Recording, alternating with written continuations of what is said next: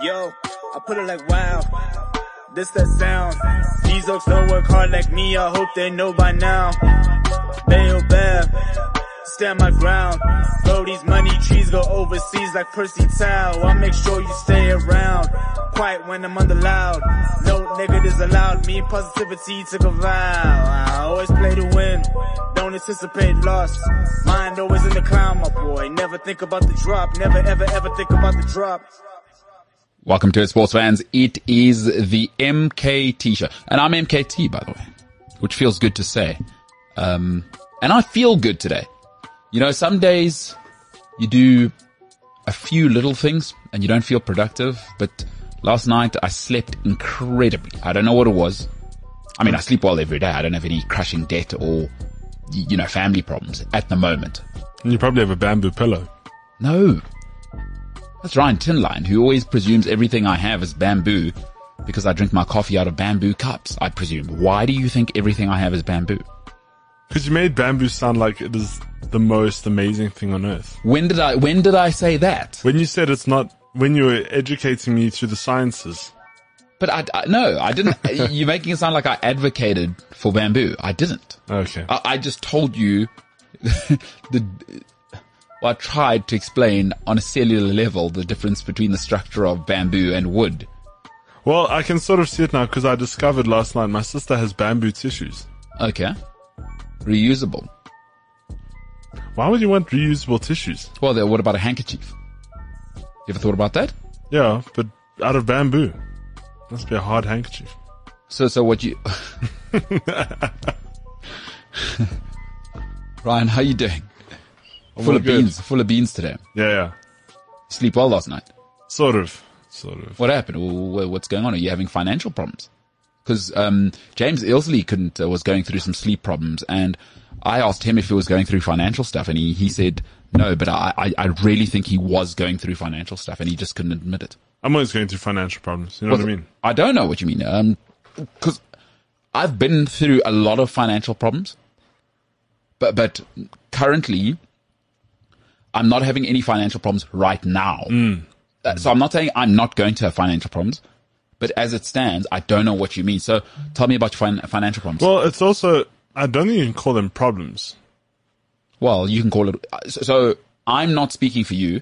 Call them whatever you want on your behalf. I'm saying I don't have financial problems. Over to you.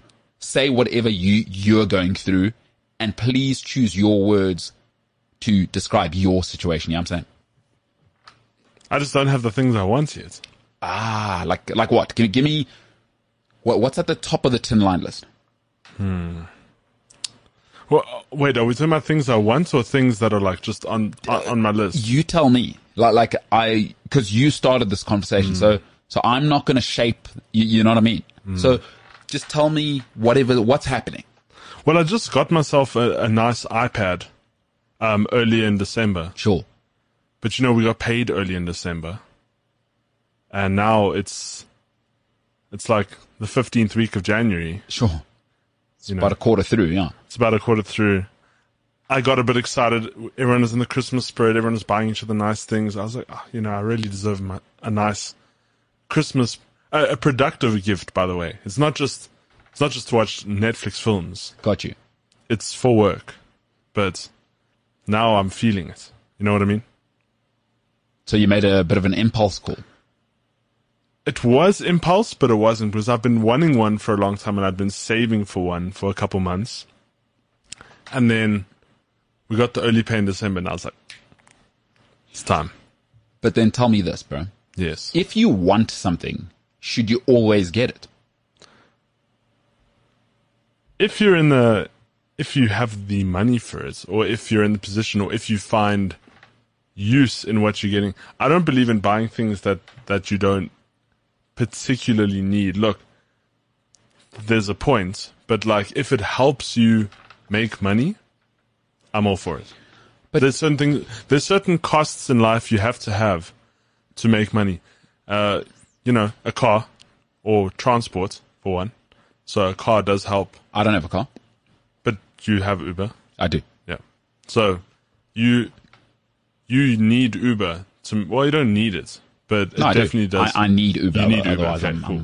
I didn't want to assume what you need and don't need. no, I need it. It's a need for me. It's a core need. It's a core need. Transport is a core need to get to places. 1,000%. So whether it be a car, whether it be Uber, it's a cost that helps you make money. Or know your taxi route back and forth. You know what I mean? Like a lot of people in our country, because we can't speak for Luxembourg, but Sure.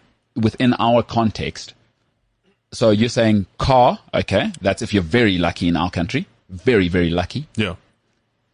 If and then Internet, as you stress a lot, but hold on, let's start with the core needs. Transport, you're saying core need, eh? core need. Okay, so the transport is car if you're super lucky, Uber if you're super lucky, and then if not, you must know your public transport route. Like you mmust know it like clockwork. You must know it better than the queue marshals. You know what I mean? Because I would get lost. I'm putting it out no, there. but that's because you've never had to do it. Yeah. Because every child, when they start mathematics, think, holy smokes, like 3 plus 3. Oh my goodness. There's no way, unless you're Superman, you can figure that out. But then you start showing them what the value, what 1 is, you know what I mean? And then they understand. So if you went on your taxi route for 6 months, you'd know. Sure. Yeah. But although there are people who I have employed, like a year into it, they're still telling me they don't know their taxi route. And it's like you're saying, transport is core to making money. What's going on? And I never give people a break, by the way. I will not give anyone a break. You know why? Why? Every single maid I've ever had is never late. And they don't live in New York, upper Manhattan. They don't live in Sandown. So whenever I employ people, largely middle class knobs, and they are traffic, nonsense. No, you're rude. No, it's nonsense. It's complete. And you know what? I will never give anyone in the world a break, because I've seen people right at the bottom of the economic scale pitch up at work, looking and smelling fantastic, already having packed food for kids with no money. So nobody gets a break in my book.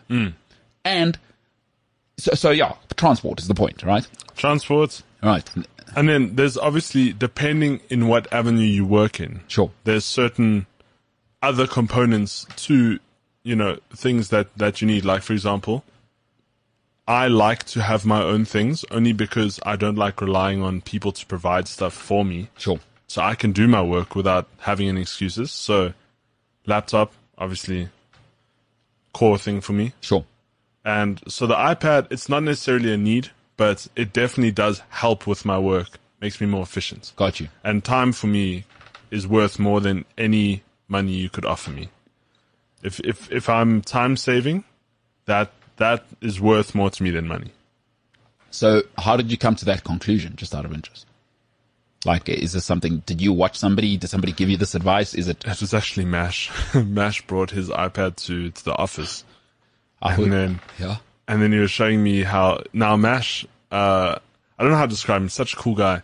He designs like billboards using his iPad, which is crazy to me. And so I always wanted an iPad, but it just didn't fit what I needed. But now they've brought out the new OS for iPad, and they're slowly transitioning a lot of the audio side of things onto iPads. And therefore I was like, you know what? This could be a good investment. So I bit the bullet. So yeah, that's where I'm at. I thought you were going to give me like some super philosophical reason for getting your iPad, but it's just because Mash came here. No. An incredibly charming salesperson, Mash.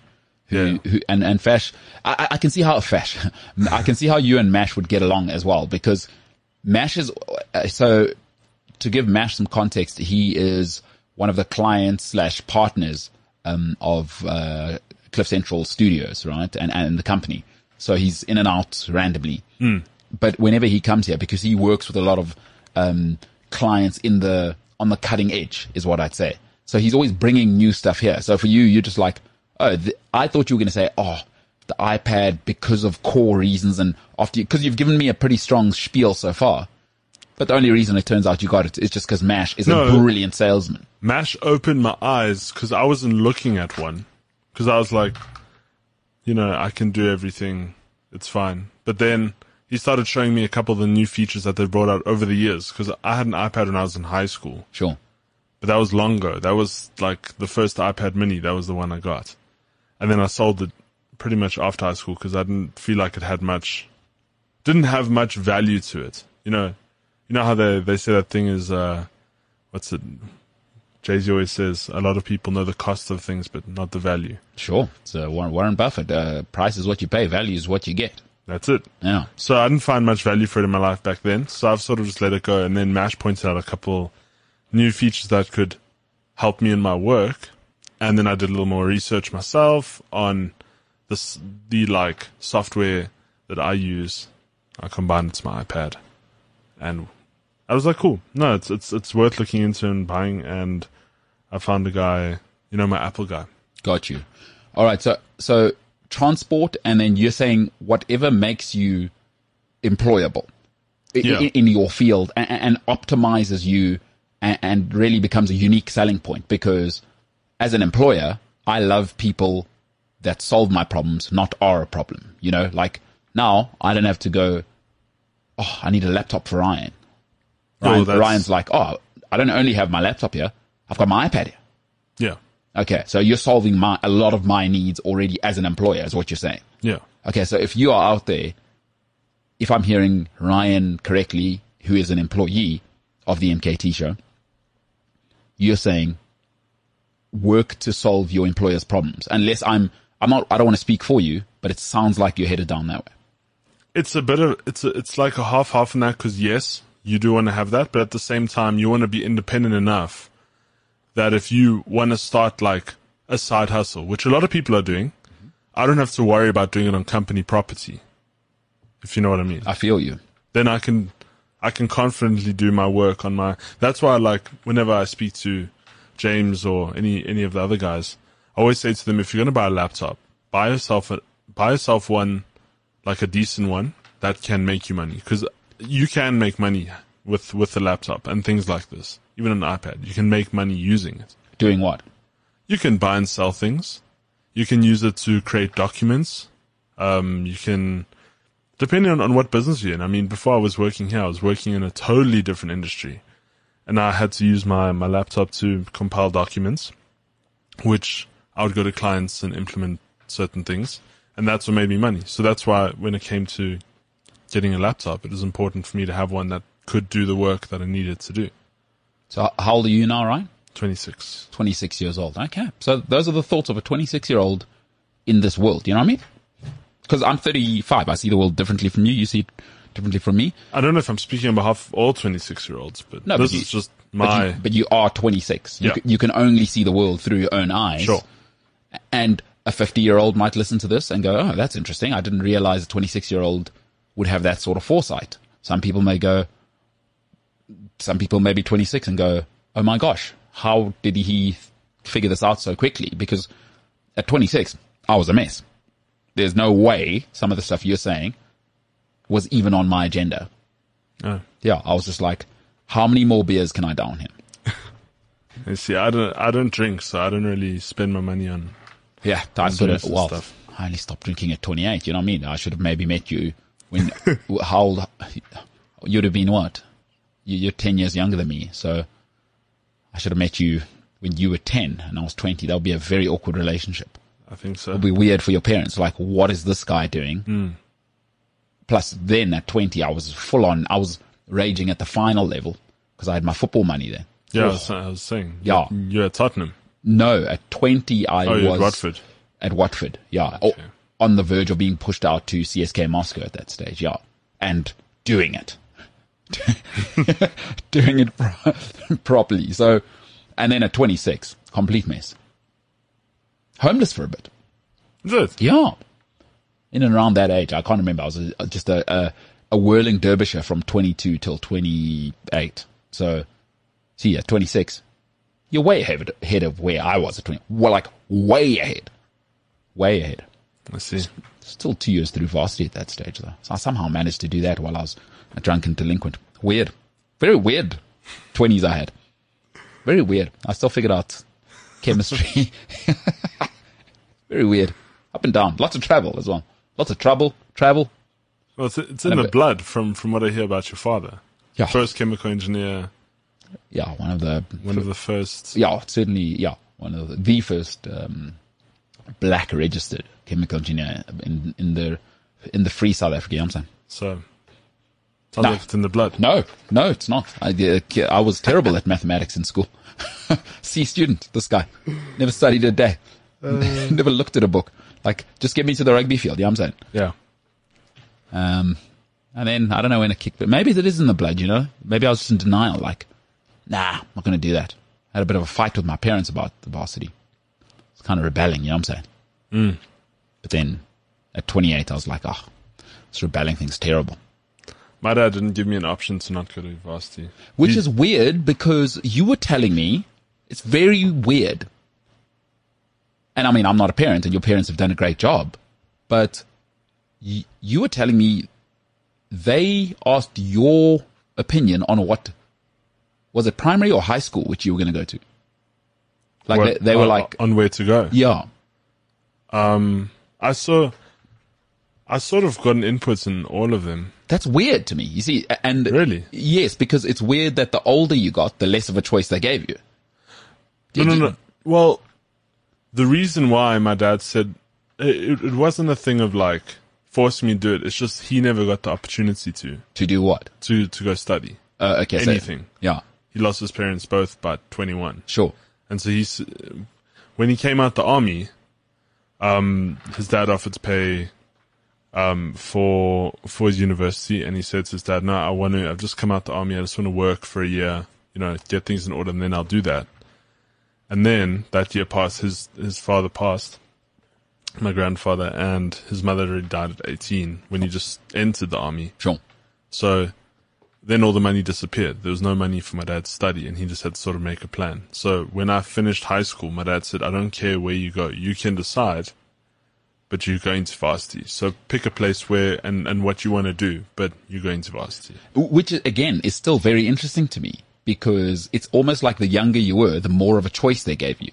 Because it's crazy to me that somebody got input into what school they are. Because at 12, you don't know what's going on. Yeah, when I moved schools all the time.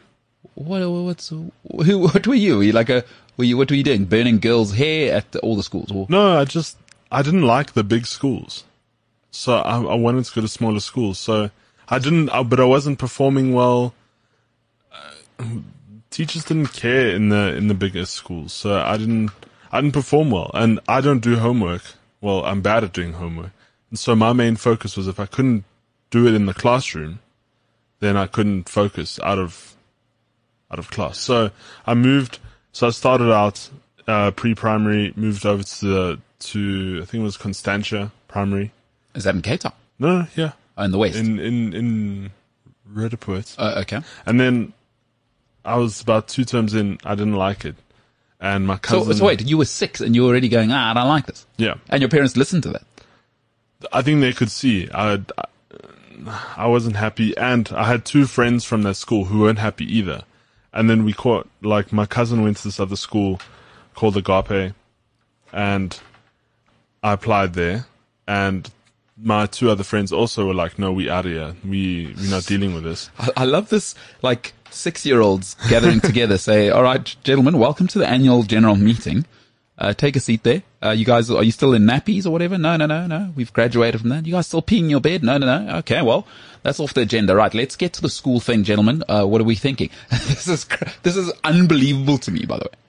Like, no, and there's 45 people in a class. I'm not saying it's wrong. I'm just telling you, I come from a completely different background, is what I'm saying. That's why I find it unbelievable. No, look, it wasn't like an encouraged thing. Like, my parents, they also just didn't like the school because of how they would just treat the students or whatever. So I left, and then I went to Agape with my cousin, and I was there until I finished. And then high school, I tried out a bunch of different schools, and then my parents said, "No, go to the one closest to me," which was LaSalle College. But Is that De La Salle or La Salle? no, La Salle. Okay. So, but it's Catholic. Yeah. And I'm Well, not, Portuguese. What you gonna do? yeah, but I came from a Christian school, but even then I wasn't feeling the whole, thing. So then I went there for so probably a term and a half. Okay. Didn't like it. I didn't get on with any of the students. I think I got on with like the grade 10s when I was in grade 8. Sure. That was about it. No one in my class, we didn't get on. And my cousin was there as well. And then I decided, my best friend at the time, who moved with me from Constantia, he went to, King's School. Got you. Which one? Bryanston or Cresta. Cresta? How many are there? Hill, what's this? Robin Hills. Robin Hills. Sorry. Okay. Yes. Yeah, How many of these King schools are there? There's a couple of them. There's Bryanston, there's, West Rand. Okay. I went to the West Rand one, but it looked dodgy. Oh, what's the West Rand? So I stayed out of that one. Yeah. A couple of my friends come from there though, believe it or not. And then, so then I went to the King's School and then that's where I finished off. But also even then, it was fun, but I'm not a school kind of guy. I don't like school. I hated school from the beginning. And what was it in hindsight? Do you ever think about it, or was it like too traumatic to even bring What? up? Like, what was it about school? Is it structure? What was it that you didn't feel? Because with kids, it's quite complicated. In hindsight, is that ultimately we just want to belong, right? As kids, Yeah. Ultimately, all kids want to do. It's like there's a reason you kick sand in a girl's eye. Is that you want her attention, but you don't know how to get that attention, and she's talking to someone else, and you're like, oh man, this is terrible. Because everyone would think I'm awesome if I'm talking to that lady over there. Even as kids, we know this. And listen, I'm talking from a heterosexual perspective, obviously. And ultimately, kids just want to be a part of something. Because Dr. Hanan, who's on Gareth Cliff's show every morning, put it in a beautiful way, right? Is that kids make this correlation. If it feels good, it is good. The older you get, you obviously know you can't have chocolate cake for breakfast. You've got to have broccoli and fiber, and you know what I mean? And they don't feel so good, but the older you get, you can't just do things on feeling. So for children, it's important. The correlation, because of the lack of neurological development, is they have what's called a disjunct, a correlative disjunct, not of their own making. They don't know. We don't know any better at 7. That just because ice cream feels good, you can't have it for 3 meals a day. And also, just because somebody makes you feel good, right, it doesn't mean they are good for you. But you don't know that as children. All you seek is that to be loved, in inverted commas, whatever that means, or welcome into the tribe, you know? And hence the great African proverb is that if a child does not feel the warmth of the village, he'll burn it down to feel its warmth, you know? So it's a very, very tricky one. So in hindsight, for you, would you say you didn't feel welcome anywhere? Did you have your own way of rolling and you feel like maybe kids weren't accepting of you, or you weren't confident enough to express yourself early? Like, what was the vibe? It's the whole system. I'm not a fan of the system. Like, well, what about it? So if you weren't one of the popular kids, and I'm not even talking about just with the kids. Sure. With teachers. Yeah. You didn't mean anything. Yeah. Even if you had other interests. So like, I don't want to say I hung out with like the weird guys, because it wasn't weird. We just had different interests. Sure. So I used to hang out with the guys who liked the computers and The nerds. all the nerds, yeah. Yes. But it wasn't, and I mean, I used to do the sound for the school, so I used to hang out with all the technical guys, but I never played. I played football for a bit, but I played football purely for the inclusion of being with my friends. Yes. But other than that, I just felt like they didn't treat you, and that's why I hated it. The teachers, like, I was by the book kind of guy, and I look back now, and I really wish I could tell people not to take school so seriously. And that's just from my perspective. Although you should take your studying seriously. No. I'm not saying from the educational standpoint. I'm just saying, you know, I was so hard on myself in school. Yeah. I didn't give myself that creative bubble to play around. Like, it was school or nothing. And I didn't focus on anything else. And now, doing what, you know, we're in the creative industry, we're in the content side of things, I wish I had played around with, maybe music programs or films and things like that, like actually opening up the creative side, which school doesn't really offer now. I don't know. Well, I can't speak now, but I wish I'd opened myself out to that kind of level. But how would you have known that at the age of 13? There's no way for you to know that. You can't hold a 13-year-old Ryan to a 26-year-old Ryan standards. It's because then how do you ever? But also technology's evolved so much now. It's so common for kids to have access to music programs, recording stuff. That's a different conversation though. Sure. I'm saying because you're saying you felt like part of that situation was if you could go back, but how can you know at 13 that it's important to be creative if the environment isn't doing that for you? But that's the thing. Yeah. That they need to open up the systems to open things like that up. There's, jobs that are available now weren't available, 50 years ago? No, 100%. 30 years ago? 10 years ago. 10 years ago. There's people who are professional TikTokers. Yeah, professional TikTokers, social media. Sure. And we just weren't ever given that opportunity. And so I was by the book. I would try and please everyone, but I wouldn't please them at all. Like, in primary school, there was a blue card system. If you did things correct, you got points. Yeah. And if you did things terribly, you got minus points. So when I didn't do something, which was hardly ever, I got penalized to the first degree. Whereas I had a friend of mine, very funny, didn't take school that as seriously as I did. He had a bit of fun, and you could see. He would go all the way down. So we started on 2,000 points. He would go all the way down to like 600. Sure. But then his actions were good, and they would see an improvement in that, and he would spike up to 3,000 points, which was like, they'll take you to McDonald's at the end of the year or something along those lines. Yeah, but let's get our kids obese, to reward them. But this is the thing. No one recognized you when you were good unless they saw the bad first, in my opinion. Sure. So that was the social construct just irritated the hell out. Have you ever thought about why teachers, like obviously, look, it clearly doesn't sound like school was the happiest time in your life. No. Okay, so do you don't think about it? Or do you ever talk about it? Have you ever thought about unpacking, and perhaps as you go, you'll, cause there's always two sides to a thing, right? Sure. You can only see it through the eyes of Ryan Tinline at 13, who's a student. Have you ever thought about the other side of like, why were teachers like that? Did it ever come to your mind, or is it so traumatic you're like, screw him, I'm just glad I'm out of there? It's not traumatic. I always, like, my whole thing after school was, right, I'm going to work so hard that those teachers are going to see, they're going to see what they actually, ignored. And so I don't want to go and shoot my mouth off. I want them to hear about me. I got you. And so that's why I work as hard as I do, because I want to make sure all those people who, didn't focus on me back then in school will see, okay, hold on. And I'm not saying all teachers, by the way. There were like one or two who I really liked. Fantastic. And I was close with. But the main ones, it was not an environment I enjoyed being in. So. And you do work hard. They're like, I don't just say things. I'm not that guy. Whatever I'm feeling, I will say it. I'm sure you've figured this out by now. Yeah.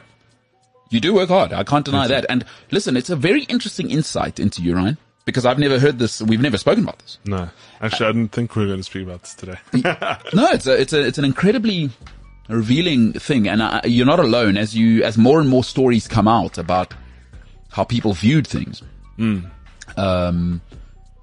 This is an overwhelming sentiment. And I think it's part of the challenge of society to say, because there are more people alive now, by the way. And this is always difficult for people to wrap their heads around. There are more people alive on planet Earth now than have ever lived and died equally, if you understand what I'm saying. Yeah. So in the history of mankind, a certain amount of people have lived and died. There are more people alive now than that number. We've never seen what we're having now because the world is safer. Science, although primitive actually, science has just started, is, sort of infant deaths, right? Infanticide and the likes is at an all-time low and shrinking.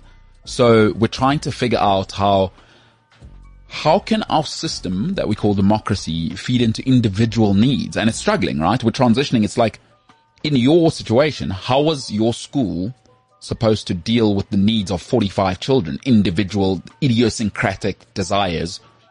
And I don't know if the system knows how to do that. So there's always two sides to everything. And that's very, very interesting. But to a point I was asking about just now. So in psychology, there's an incredible phenomenon, right? It's called the Pygmalion effect. And to wrap this up, the Pygmalion effect is this. And like you're saying, so your friend, teachers liked him or her. I don't know if it was a girl or a guy. That was a guy, yeah. So a guy. All right. So you're saying the teacher. Athletes. Okay. Okay. So a good example, an easy example, especially for me to identify with. So in the Pygmalion effect, what it says is this. The teacher who may be a rugby fan or a soccer fan, let's say your friend was good at soccer. It doesn't matter what sport he was good at. A teacher who is a soccer fan and sees themselves, a young them in that good soccer player, right, will set higher standards for your friend. And what happens with people in the Pygmalion effect, if I see myself in you, and we're all biased to this as human beings, we have to keep an eye on it, particularly if you want to be in leadership. So your friend, right, this teacher sees themselves in the young soccer player. So what happens is he sets higher standards for that person, because that's just what you do with people that are like you. We are biased to people like us, right? So what happens in the Pygmalion effect is if I set high standards for you, right, I give you more attention and more feedback because I think you've got more potential if I see myself in you. And it starts a cycle. The Pygmalion effect starts a cycle. When I do that for you and you get positive feedback, you know what happens with the young 6-year-old, your friend? They try harder. They put in more effort because there's standards for them. And what that starts is a cycle where if I see this person trying harder and I'm that teacher, is that I set even higher standards for them and I give them even more love and affection. And that creates a loop where high standards try harder, high standards try, and it starts a cycle where that person will flourish. Whereas what you're saying is that the teachers may not have seen themselves in Ryan because Ryan wants to play Warcraft 1 or whatever was available back then. And back then the idea is, you know what I mean? And so they give you no attention, and the Pygmalion effect works there as well. No standards for Ryan. Ryan feels isolated. Who cares if I try anyway? And that starts a feedback loop because Ryan starts behaving badly because you don't care anyway. I'm a child. You're supposed to create safety and room and consistency and all the things we know in early childhood development.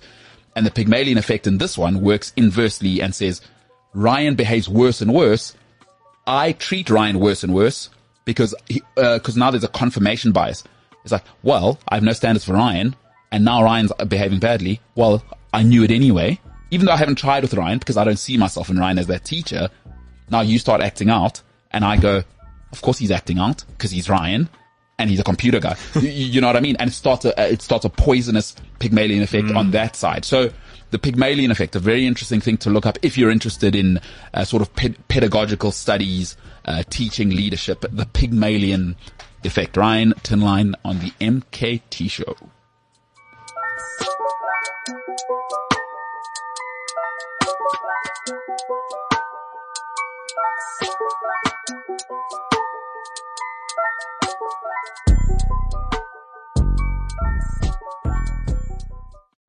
So Ryan's rocking the bust down ring.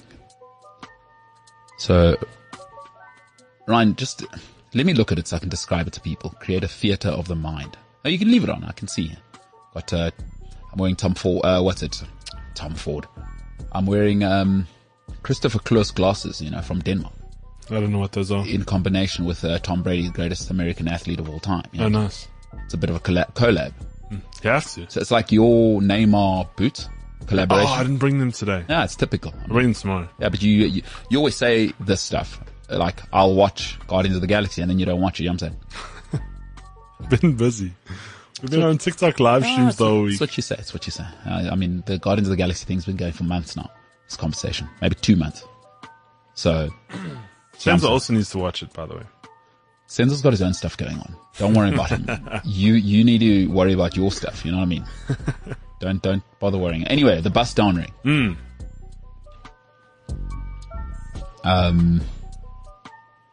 So it's a wolf. Yeah. And it's enormous, and it looks enormous. And Ryan's a big man by international standards. He's 6'3" and wide, built like a proper South African man. So it looks big on Ryan. On me, it would look like a spare room in a house. You know what I'm saying? It'll look like Shaq.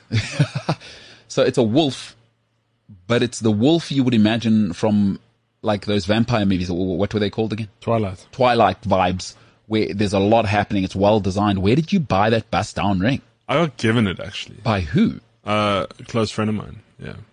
Are you known as the wolf? I mean, what happened? I don't know. I think he bought it a while back, but I don't know where he got it because I want to get another one. The only other place I know where you can get rings like this is like Gucci and... So wait, you want another wolf ring? Not a wolf ring, but I want another ring like this. So what would you get? Like a minotaur? Or would you get a real animal, like a whale? Or do you like the like animals of the forest, the beasts? I don't know. I don't know what I'd get. I'd have to see what's available. Do you like animals? There's a handful that I like. What do you mean? What? What do you mean there's a handful that I like? No, look, I'm all for like supporting an animal, Sure. but I do believe we should live separate lives. Animals should be there. Yeah. We should be here. You know what I mean? So I do like tigers are like my favorite. Like a black panther is really cool. Not a tiger, but different. No. But I like. Okay, so like jaguars. A jaguar is a black panther. Yeah. But like Mike Tyson's tiger. Jaguar is what the Jaguar. that's what the Argentines call it. The Spaniards. Jaguar. So I do like tigers. Salma Hayek could go, "Oh, Ryan, come in my house. You want to see my black panther or jaguar?" That would be Salma Hayek at her house. She's Be probably, careful. New Metro might unfollow you with that accent. What? Are you suggesting? What are you suggesting? It's not as on point as your previous one. Of Salma Salma Hayek? Hayek, yeah. No, I think it's close. You think so? I say jaguar. Did she say that in the Eternals? No, in Eternals she was like, Thanos, he be thinking he destroyed the whole world. But he doesn't know. I'm Salma Hayek. I got a beautiful bosom. But I know speak English so concurrently. I maybe get a different role in a movie. I speak too much in a movie. Speak too much. Eternals is a terrible movie. It's available in big cinema, but it's a terrible movie. So that's what she sounds like. But okay, so what animals are you? So you like what? Tigers? Tigers are cool. So what animals don't you like? I don't know. Now you're asking me. But why wouldn't you like animals? Like, I don't understand. You're saying, what, did an animal steal the girl of your dreams? What are you talking about? No, just, I'm all for like people liking animals, but I don't like any animals around me. Like, what do you mean? I don't understand this. Like, so what, snakes? Like no ways. So, okay, so you're just scared of them. It's not like you're going, oh, snakes are so, jealous or whatever. No. So you're just scared of nature, is what you're saying. We have to make it all work on this planet. Sure. You ever thought human beings are a part of nature, though?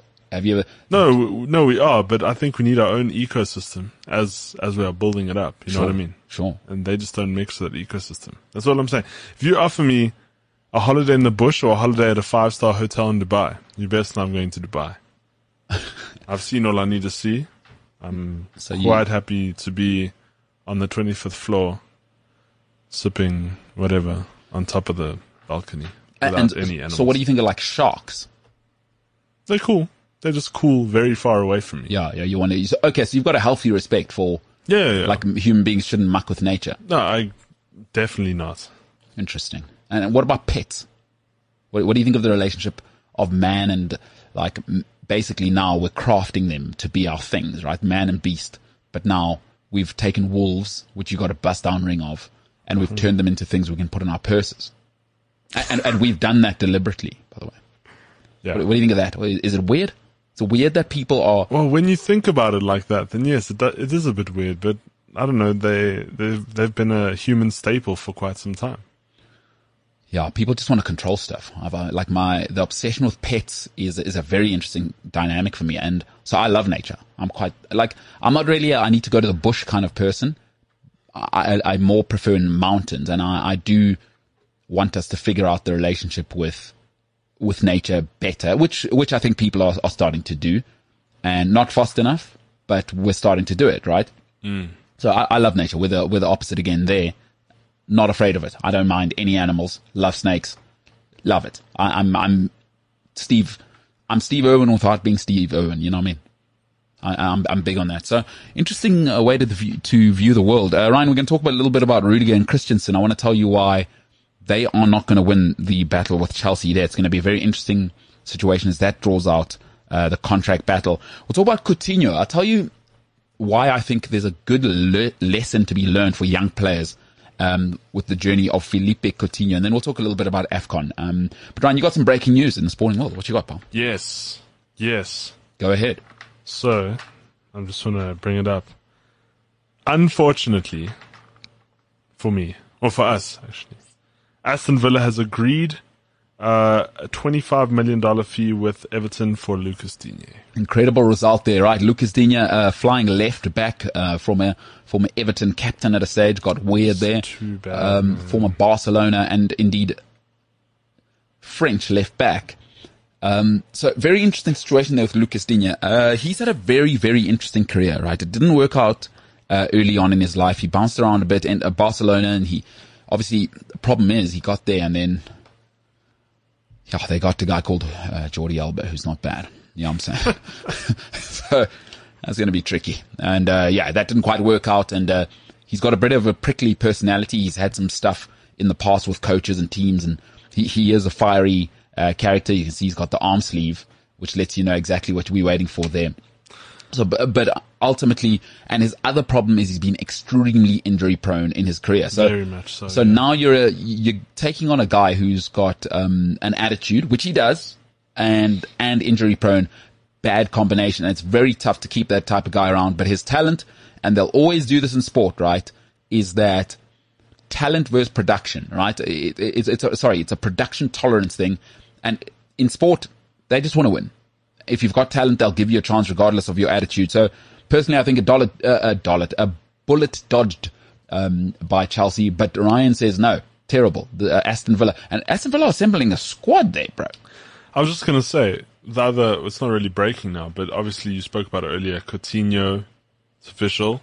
There's pictures of him in the shirts now for Aston Villa as well. So now we have Lucas Digne and Coutinho, which are major signings under Stevie G, by the way. So hey, shows you the manager has a pull. So now, think about it like this, right? We don't just have your Manchester United, Chelsea, Man City.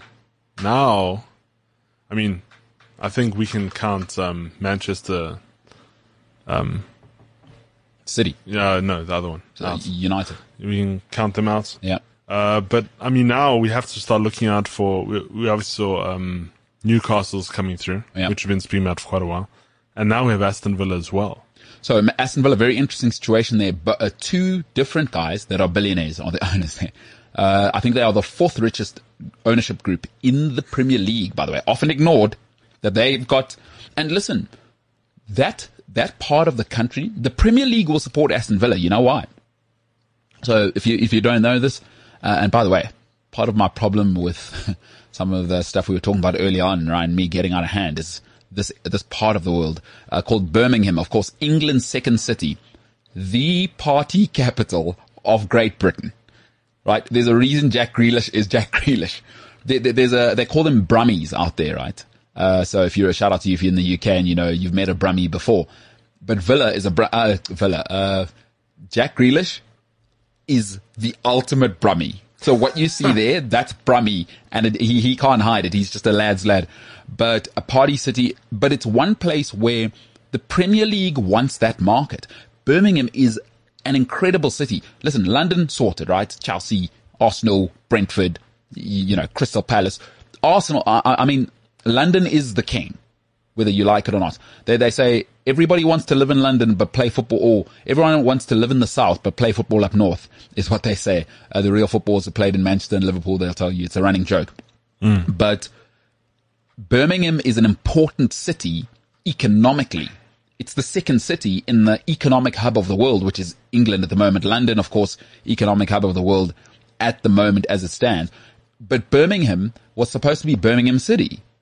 And we know Aston Villa is actually the bigger club because they've won in Europe. They have Champions League titles back in the day, or European Cup. So a fantastic signing. And it's great to see Birmingham getting a club. And Aston Villa, by the way, I know it's difficult because they're not an Instagram club. They aren't big now. But Aston Villa are part of the stable of Blue Bloods. They are Champions League. And you go to the 80s, 70s, 60s. Proper club. Right there with Liverpool, right there with Manchester United. Wasn't Gareth Barry their captain? He was. The great Gareth Barry went on to Man City to achieve the unthinkable, and a great player, an underrated player, but certainly a Premier League great, the great Gareth Barry. And they had a time under Martin O'Neill, and a guy I was really lucky to see for about 15 minutes while I was at Watford, a guy called Ashley Young, went on to have tremendous success there before he went to Manchester United. And under Martin O'Neill, remember they were perennial top six finishers. So great to see some of the staple Premier League clubs coming back. And Stevie G, although, listen, everybody just presumes because he's Stevie G and he was successful at Rangers. You've seen it with other managers now. You saw it with Lampard. What happened I was gonna say. was that it's all good and well when you've got players who think you're an idol. Once you start to get talent and you get the younger players, by the way, Lucas Digne Stevie G is a legend. But these young players, they don't know who Steven Gerrard is. Like they're obsessed with themselves. Lucas Digne will tell you who he talking about. I'm about Paul Pogba. I got a sleeve. Yeah, what I'm saying. So we saw with Lampard how he struggled is once you get the talent, there's something about talent that people keep forgetting. You have to manage it. So the Stevie G vibes, that doesn't work. It only works for a short period of time. And you saw it with Lampard, right? When the kids were playing in the first season, they came top 4 when they never should have, with Tammy Abraham and Mount in his first season and James in his first season. It was just, it was children. But because they looked at Lampard as a legend, and then Ziyech came, and then Werner came, and then Thiago Silva came, you know what I mean? And then he struggled because it's not Lampard's fault. He's not ready for the job. So we'll see. Stevie G, Rangers, Aston Villa, 2 different beasts, my friend. Yeah. So let's not get caught up in the vibe that Stevie G on vibes is going to manage this. Let's see. And by the way, Leon Bailey, who's a prickly character and enigmatic, is already there. How does it work for him? By the way, he's a big money signing. Now you bring in Coutinho, who plays his position. What happens there? How do we sort that dynamic out? So let's see. Can Coutinho move into the midfield as he did at Liverpool in 2016-17? We'll talk about him. And can they make it work? Stevie G, you're on the clock. The thing about billionaires, right? And you saw it with Roman Abramovich. I think people must realize this. Abramovich kicked Lampard out twice. Yeah. Lampard wanted a longer contract as a player. Roman said, I love you, bro, but, yeah. In fact, you know why Roman wins, and we'll talk about it with Rudiger and Christensen, is he likes everybody. He doesn't love anybody, which is what institutions, and if you run a company, I know it's a new age of like your people must love where they work or whatever.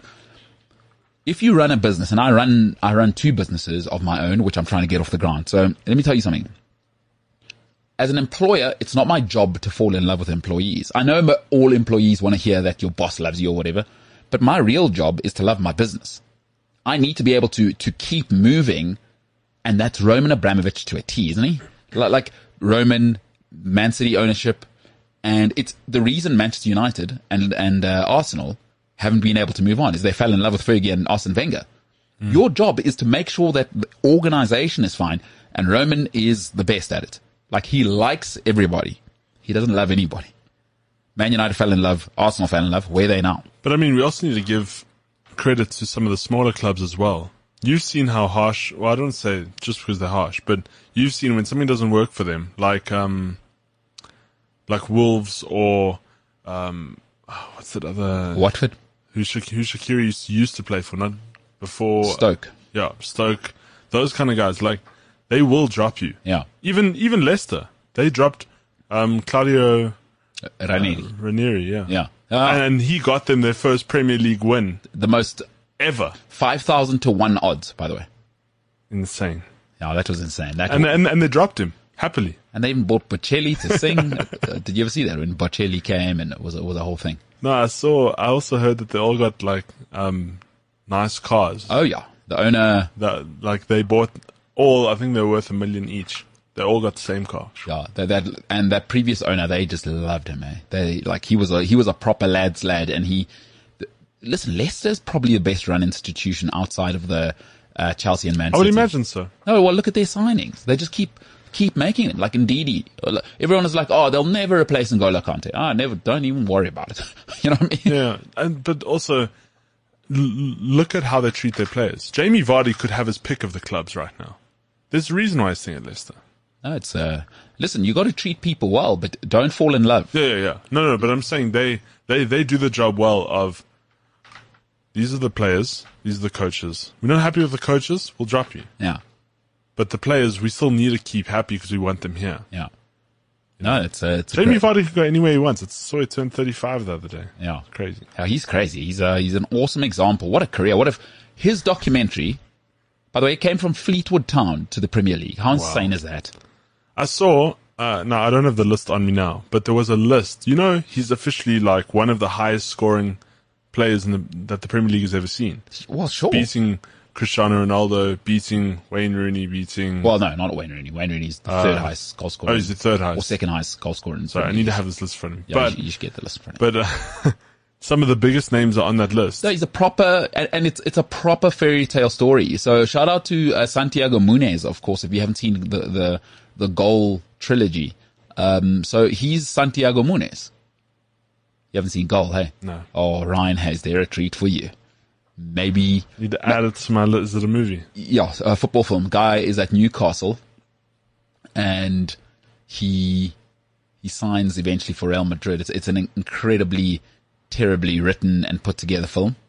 And the guy is clearly not an athlete, but you got to watch it just because it's football vibes. You know what I'm saying? So it's a Goal. It's one of the most awesome, terrible movies of all time. You know, there's some of those like this movie so terrible, you have to watch it. Like Tropic Thunder. No, I think that's got satire perfect. It's got David Beckham in it, Zinedine Zidane in it. Yeah, it's a Goal. You got to watch the Goal trilogy. I think available on YouTube. It's gotten so hectic. Anyway, so yeah. Digne, huh? Digne, Coutinho. I wonder who else he's got lined up. Oh no, now Villa are going to drop their BBW left back. Which is? I forget what his name is. There's the next Newcastle signing. All right, well said. All right, let's talk a little bit about Chelsea. Obviously Rudiger and Christensen right now trying to hold Roman ransom. They can't do it. So, before we get into it, Ryan, let me tell you my thoughts. The older I get, the more I realize this is true.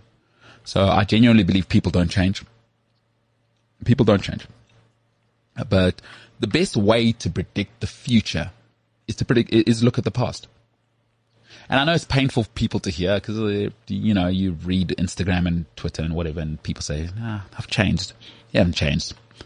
People don't change at their very core. All right. And one thing that's interesting in businesses, clubs, which are businesses, is that all clubs become the personality of their ownership. Just like all businesses. Because businesses are living, breathing things. And in order to win, you have to impose yourself on the environment. Google imposed themselves on their employees. Yes, they've got nice offices. Yes, there's this. But there's very, very high standards. They don't just let anybody come and work at Google. Right? So all clubs eventually embody their ownership.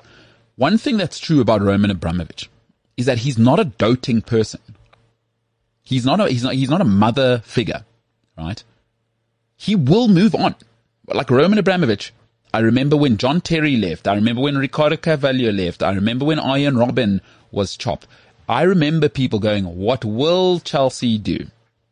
Roman Abramovich fired Phil Scolari. What's he doing? Carlo Ancelotti, after doing an FA Cup and League double. What's he doing? Jose Mourinho, after winning the title twice in a row, Roman said, this thing's over. Get out of here, pal. He fired Frank Lampard after 18 months. He fired Roberto Di Matteo 6 months after Roberto Di Matteo had won a FA Cup and Champions League double. Roman Abramovich is not in the falling in love business. He's in love with Chelsea. And what these two men are going to find out is that billionaires are smarter than millionaires. I know it's hard for people because you support players, but billionaires will always win. And let me tell you something. Mutu, Lampard, Peter Cech, Arjen Robben, all harshly treated to the point where Adrian Mutu, go and look this guy up. He left Chelsea because he was on drugs, all right, taking cocaine and other narcotics. Roman Abramovich is still pursuing Adrian Mutu to this day. I believe it was about £20 million for the contract, for defaulting on his contract. Roman Abramovich is worth a reported £12 billion. He's still pursuing $20 million or £20 million. That's the type of person you're dealing with. Cold, calculated. And what Roman will not have, and what all rich people hate, it's kind of like, I've used this example a lot. You know, if you cheat on your girlfriend or wife, the cheating is secondary. What they hate even more is, don't ever show me up in public. Don't make me look like a moomish in public. Billionaires hate that. And if Rudiger and Christensen think they're going to drag this thing out and they're going to make Roman look weak in public, there's another thing coming, because all billionaires have an ego. All of them. That's the only way you become a billionaire. You need a next level ego to be a billionaire. And you got to be, listen, you have to trample on people's heads to get there. It's just how it works at the moment. Perhaps the next generation of billionaires can be the nicest people in the world. The great thing about Chelsea is they're not romantic. They're not in love with any players. Lampard, move on. Drogba, move on. Lukaku will move you on again. They just do not care. They are about Chelsea Football Club. Over the last 20 years, I've watched Roman Abramovich let players go, let managers go, and I've watched trophies come in. So I've got news for Rudiger and Christensen, is that I know they think we are European champions. I know they think that. But so was Gary Cahill, so was David Luiz, so was Raul Meireles, so was Paulo Ferreira, so were all these guys. And Roman did not blink, and Chelsea are the most successful club in England over the last 21 years. You don't have to like what I'm saying. It's go and look at the trophy count. Go and look at the trophy count. Man City are the only comparable club to Chelsea over the last 20 years. Roman Abramovich, not a romantic. I think if Rudiger and Christensen push it too far, I expect Christensen at this stage to be sold in the summer window, because he's a year away. So he's 18 months out with his contract. And generally clubs don't like to let players get into the last 18 months of their contract, because this happens. So you'll often see with players, once it touches on that 18 month mark, they start negotiating with him, because they know once a player drags it out and it gets close to that 6 month mark, there's something called the Bosman ruling. If you don't know what the Bosman ruling is, once you have 6 months or less on your contract, as Rudiger does, you can start negotiating with other clubs. You don't need to, you're not under a contract anymore. If you want to find out about the Bosman ruling, just go to YouTube and go to Tifo Podcasts, and you'll understand why Mark Bosman started this movement, which gave players a little bit more freedom in their eyes. So for me, Roman Abramovich, I'm not worried about Rudiger, because he's fine. He'll be all right. He's sorted. I am worried about Christensen because I don't know how he sees it going. And listen, brilliant player, brilliant young player, Chelsea Academy graduate. He was at Mönchengladbach for 2 years on that loan. But I do worry about what's next for him, because I think at some stage, and it's coming soon, Chelsea have already offered the contract that they believe they'd verbally agreed with him twice. And all of a sudden he did an about turn. It's going to be a very long way back with Roman, and I just don't know if people like Roman are forgiving. So just your thoughts there, Ryan Tinline. I know you love Christensen. I do love Christensen. I think he's a great, one of the greatest defenders we've had. Sure. In a while. And the thing is, our defense is getting old, and we need to start handing over to the younger players, because Azpilicueta can't be captain for much longer. And he's talking about leaving at the end of the season as well, by the way. Yeah. There's a good chance he'll be at Atletico Madrid is what it looks like. He's in the last 6 months of his deal as well.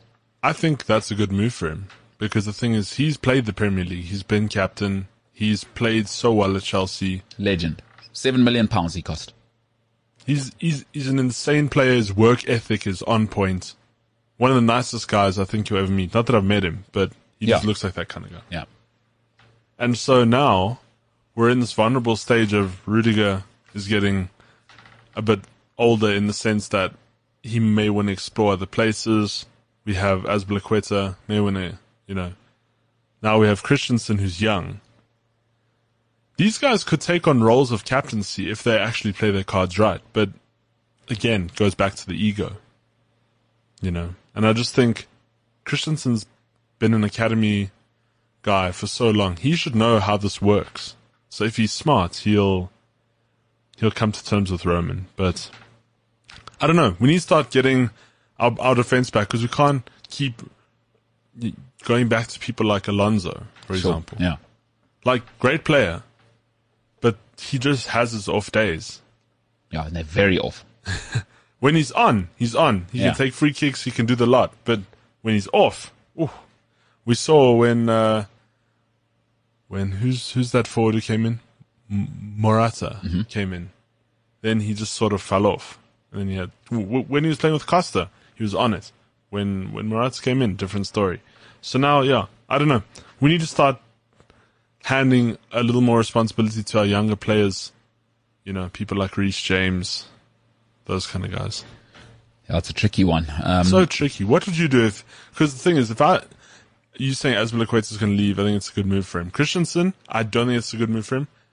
Rudiger, I think it's a good move. I think Rudiger's okay because it's a legacy move for him. And I almost understand why Rudiger wants the bag. It's his last big contract. He's 31 now. He wants to secure the bag. You know what I mean? And he's got Champions League. Exactly. And he's got Premier League. So, no Premier League. He's got Premier League. No, he wasn't in that side. 2017. He wasn't here. Yeah. That Azpilicueta was in that mix. That was Antonio Conte. He wasn't in that Antonio Conte setup. That's the last time Chelsea won the league, which is a while ago now. It's nearly 6 years. It's the longest Chelsea have gone under Roman without a Premier League title. But, listen, either way, he's got his Champions League, he's got his cups, he's established, he's a proper guy, and he's global now. He's world class, and Chelsea have done that for him. He doesn't have to prove anything, and he's ready to negotiate that deal. Christensen's an interesting one. Right, and we'll talk about Coutinho in a little bit. But the thing about Christensen's situation is that I think when we leave home, all of us, and again, we can't see this when we're children. If you come from a family home which is stable, right? Mm-hmm. Nobody will ever treat you as well as your mom and dad. But you have to get into the working world to realize, oh flip, I'm not the center of these people's world. Yeah. But when you are at home, you don't realize that because children are the center of the home, unfortunately or fortunately, depending or whatever you think of that. Parents don't work as hard as they do purely for themselves. They want to get their kids in a certain school. They want to take you on holiday. They want to make sure you're in a safe home. They want to, you know what I mean? They work largely for you. So you become, if not the center of the home, at least co-center. When you leave home, employers don't care who you are. They don't care who your dad is. Get the hell out of here. You know what I mean? Pitch up for work on time. Christensen must be very careful because he's only ever known the comfort of Chelsea. And they would have tolerated certain things. A growth period. When you go to Real Madrid, Eden Hazard, already the White Handkerchief's first season out. Fall in. So you must be very careful, Christensen, of trying to be happier than happy. Chelsea, listen, like you say, he stays at Chelsea. You always treat your own better. It's just how it is in life. Like, Ryan, I think you're an awesome dude. I'll never treat you as well as my sister. It's courtesy. But do you know what I mean? Yeah. Like, even if you're my dude, I'm not gonna treat you as well as my sister. No way. There's just no way you have access to that part of my soul. Christensen can have that. And why look for the short-term money? You've got you've got 2 more contracts left. And also, don't antagonize Roman Abramovich, is what I would advise him. But the problem is, it's not just him, it's his agent, and he's going to tell you, you know what, quarterfinals of Euros, plus I'm one of your own, pay me properly. Because he'll tell you, how can you pay Thiago Silva that money? He's not even from here. You know, his argument as young people, because I'm your own child. Why are you so nice to the neighbor's child? Which is, he must be very, very careful, because I think you just don't antagonize billionaires, because you've got a long life. Like Christensen must just look into that. But footballers now, there's agents, there's all sorts of things involved, and Christensen already accomplished, and also rare, by the way. There's no great centre backs coming through. He can play holding mid as well, by the way. Yeah. You saw what he did for Denmark in the Euros. No, he's insane.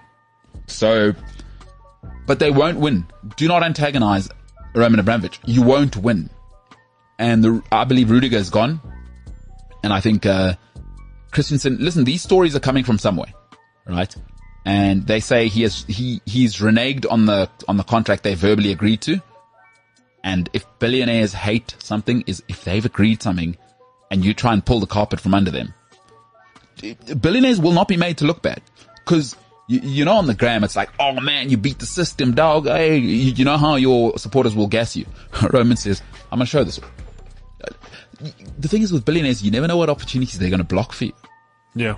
You might think, oh, I've won the Twitter argument. Cause that's what youngsters are into now. Antonio Brown, Kyrie Irving, I don't know, Christensen, he doesn't seem that busy. You know what I mean?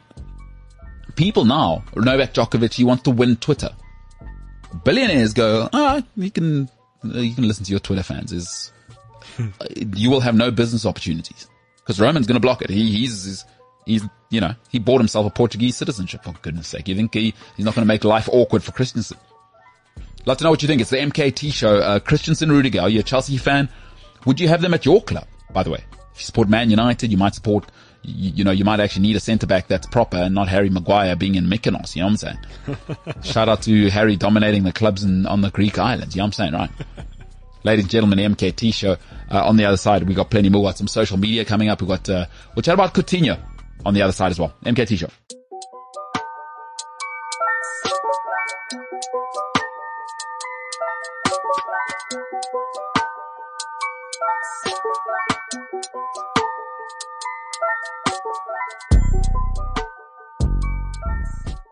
You know how great it is to have AFCON on, hey, Ryan? It has been fun, hasn't it? Yeah. It's been awesome. It's been awesome. AFCON. I feel like the world's getting into it a bit more now that a couple of like the superstars have played, you know what I mean? Yeah, it's kind of disappointing to see those empty stands in a couple of the games. I wonder, I'll have a look into that. I'll ask some journalists, because is it a COVID thing? Is it just Cameroonians are back at work? That's what I also want to know. 'Cause I would be there. Imagine we were there, dude. I'd give anything to be in Cameroon right now. Hey, it looks like such a vibe. It does look like such a vibe. But like you're saying, it's unfortunate that the stands are empty. Because the first game was full. Yeah. Well, it was the host nation. Yeah. You know what it might be, and I don't know why we didn't go here immediately. It's hard to travel now. Like imagine if you're from Gabon, and now you got to do COVID protocols. And also, you can't really invest money if you're a fan, right? And then COVID chops you at the knees. You know what I mean? Like it's expensive to go to these things. You know, and Africa, unlike Europe, you know, because everyone immediately is going to go, oh yeah, but every game at Euros was full. But there aren't trains like in Europe. No, but also, like besides that, I mean, African travel is fine. If you're in the West, you're fine. The thing is this. Africa's massive. You know what I mean? Europe, you could fit on the back of a 2 rand coin. It's tiny. You know what I mean? You can drive through 4 or 5 countries in one day in Europe and still get there at sun up to the 4th country. Do you know what I'm saying? So the complications of COVID in Africa, outside of the economic side of things, you know what I mean? Just the logistics. Hey, traveling Africa and America when there's no COVID was mental. They're just massive countries. The scale. It's tough to explain to European people how many of their countries could fit into South Africa. in terms of land mass, right? Sure. Like, I think it's like 20 European countries could fit into, and more. I remember seeing a map, when they fit countries into something, like all these countries could fit into South Africa. I think it was like 20. So that's just us. Forget Sudan. You know what I mean? Yeah. Like, forget Chad. Forget these monster land masses you have to travel across. And there's COVID now. So imagine you're from Ethiopia, right? And you've got to go all the way to Cameroon. And then you get there and you get COVID. Like, okay, flipping hell. I don't know how long the flight is. Let's say 8 hours or whatever. Like, now I've spent probably a year's check that I've been saving up. You know what I mean? A year's salary to go and watch my team. And now I can't go to 2 of the games because I got isolated. Ugh. And it's also not as resourceful as Europe. Africa's still, like, in terms of public transport. Yeah. Over countries, I'm talking. Yes, yeah. It's a little more difficult. Yeah, you have to fly. Like you can't take a train. Yeah, there's like no trains. Yeah, from Holland to Belgium, you take a train. Yeah. You could have a 15-year-old just go by themselves. And there's no ocean unless you're going to travel coastal, which is... We are very landlocked. You're quite right there. Yeah. So it does make things a little bit difficult. Doesn't stop us, but...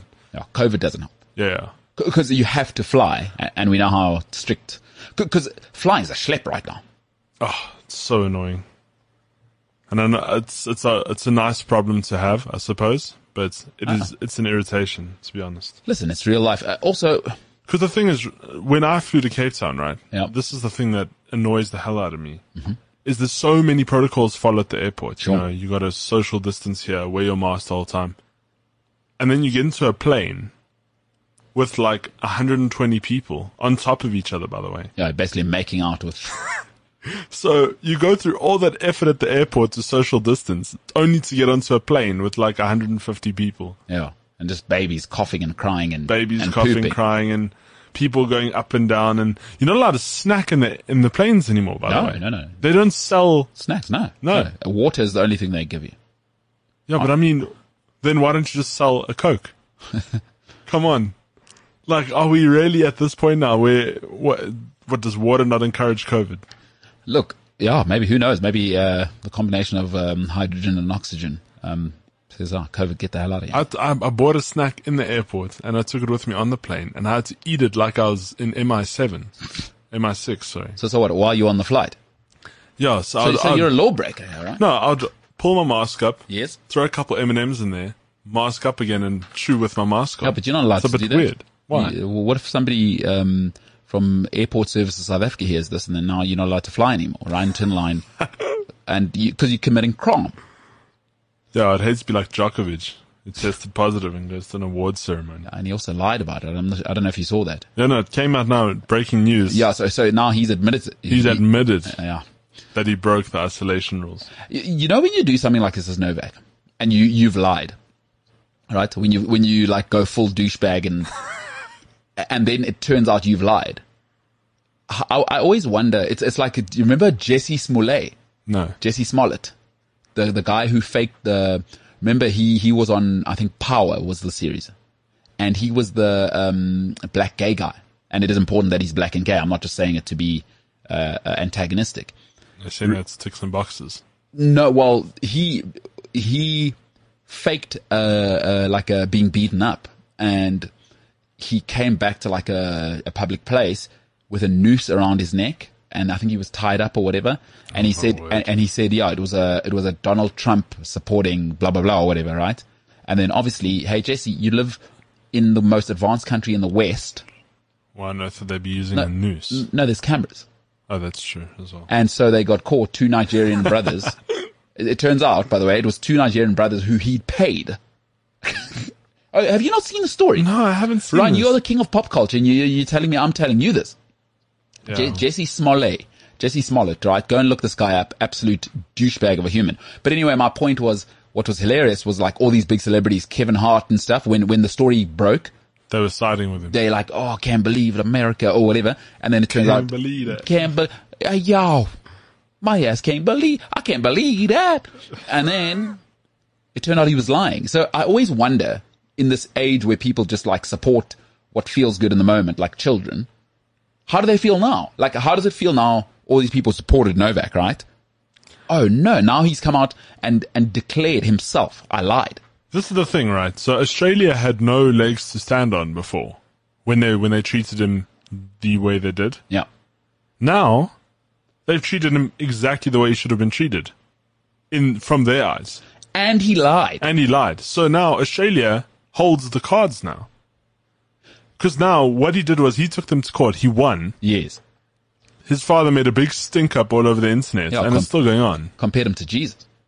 And now he's admitted, oh, by the way, sorry, I did test positive and I went to an awards ceremony. I did break the COVID isolation rules. If you're a rule breaker, then you can't be in the country. And you can't be Jesus. Then Australia has every right to kick you out the way they wanted to in the first place. And nail you to a cross like Jesus. Yeah. No, not really. I don't think they should do that. Just to be clear, I'm not saying he should be It crucified. didn't go well the first time. No, it's it did talked not. about in a book for over 2,000 years. Died twice, that guy. Incredible. Died 3 times, really, if you think about it. I mean. Well, to some people. Or he was born, yeah. So, well, no, I've confused it here. The next time he comes back, I just want to be correct. It's the third coming. I want to be correct. I want to come correct. Yeah, I'm saying. If you could be talking about my boy JC, is that the next time Jesus arrives, it's the third coming. Stop saying the second coming. He was born first coming. He went on what I believe is a bad hiking trip. Maybe, I don't know some stuff happened. Maybe they took some shrooms or whatever, you know what I'm saying? And he was behind a rock for 2 days, allegedly dead, but also could have just taken shrooms with his mates. Like, oh, where's Jesus? No idea. All right, well, boom, 2 days later. Hey guys, what's up? Jesus, where you been? Guys, I went up the rock, talked to my dad for a bit. You know what I mean? Yeah. And then, so he died then, according to the book. So that's 2, because he came back from that. That's the second coming. And now, if he comes back again, third coming. You know what I'm saying? Oh, so you mean he is Novak then? Novak is the third coming. Oh. Yeah, so Novak, eh? Yeah. Wowzers. What a life, dude. I've never liked him, to be honest. But, you know, there's a point of, I don't like someone. But but you always need to be careful with people in life, right? Is the ones who are always in your face about how good they are. It's always why I'm super suspicious of religious figures and religious people in general. And there's a certain religious person. So I'm not saying all religious people, but there's a certain religious person who immediately, when they say they introduce themselves as I'm a Christian, or I'm a son of God or daughter of God or whatever. I'm like, oh my God, here we go. Because immediately what they're saying is I'm better than you. Those types of people, like Novak, when they come out strong like that, what is wrong with you? Why did you support Jesus? Why? Those people, like Novak, when he comes out strong, got to be careful. Like, if you're a good person, most of the genuinely good people I know don't have to tell you they're a good person. The people who are like, I'm Jesus Christ, always be careful. And here's Novak, right? And this thing of Novak being excused for what his dad says. No, you don't get to that level without controlling the narrative and controlling what people say around you, by the way. So he knew what his dad was going to say. He knew. Because he could have shut that down very early and asked his dad to apologize if he didn't agree with that narrative. Yeah, no, he ran with it. Please do not think Novak Djokovic is not in control of that entire team. Please don't think that. Do not. Despite what most might think, including myself, he's actually a smart guy. No, he's the greatest tennis player of all time. You don't get to that level without working the system and controlling your environment to a T. You know what I'm saying? See, this all comes back to exactly what I was saying before, where if you want to participate in such tournaments where there's such money, there are certain requirements that you need to follow. Sure. And it's not just you. It's not about you. Like, what Australia did by giving him that visa bypass was saying this tournament's about you, which was number one, their first mistake. They should have stuck to their guns. But if you're gonna play, and he's very eligible to win that money, by the way. And you've always said athletes are underpaid. Yes. So if he's gonna be making money to that degree, I believe then you should follow certain requirements. Who are you? You know, personally, right? I want to remove any sort of being an adult and sort of philosophical thought and all smart people. Personally, you know why I hate what Novak's doing? Why? because sportsmen always get spoken about as numbnuts. All he's doing is feeding into the narrative of they're just a bunch of overpaid idiots, grown-ups playing a children's game, and they shouldn't be paid this much, right? All he's doing is feeding into that narrative. And because I have to be honest, I worship sportsmen. I worship sport. It is my thing. That it's the only thing that makes sense to me. Like, I'm not very good at anything else. I don't understand or connect with anything else. Chemistry a little bit. I mean, I love the sciences, but you know, sport is it for me. And Novak is feeding into the narrative, like the high-minded, hoity-toity people's narrative of they're just a bunch of monkeys who just perform, and all they can do is be numbnuts that can run around. You know what I mean? They got no brains. And it's weird that he's doing it. He's been like the new Andy Murray. Like, everyone used to rag, and I liked Andy Murray. Yeah. He kind of added a flair to the game. Yeah. Even though he had a bit of a foul mouth. Oh, he's Scottish. What are you going to do? What are you going to do? But that's the thing. It was fun watching him play. It was fun watching his reactions. His mom's like the Amanda Stavely of tennis. It's funny.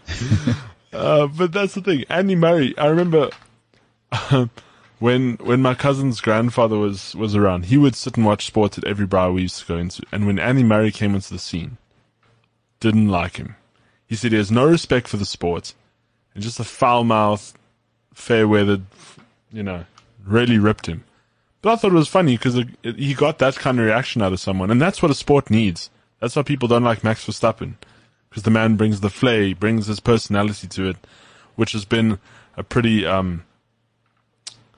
what's the word for Formula One? It's been a pretty restricted sport. Like, you know, you put your head down, you do the stuff, and that's it. Sure. Now Max Verstappen comes in, he's adding his own personality to it. But that's what makes it fun. And I think it's why people didn't like Lewis as well. He's fashion. Yeah. You know, Bernie Eccleston said, "Hey, I'm getting behind this guy. This is awesome for the sport." I'm not a fan of him myself, but I can see why people like him as well. Yeah. He's not just a guy putting his head in the garage and on the track. He's Sure. a personality. And so now Novak is making Andy Murray look good. And to be clear, I think Andy Murray had that Great sportsman. and pro's pro, right? Best of the best. Yeah, but he had that, like you're saying, yeah. So he had that, he was unbearable. And then he went a bit woke for a while. I was like, oh, Andy, do us a favor, mate. But now he's coming up morally correct. Yeah. If you, Yeah, I feel you.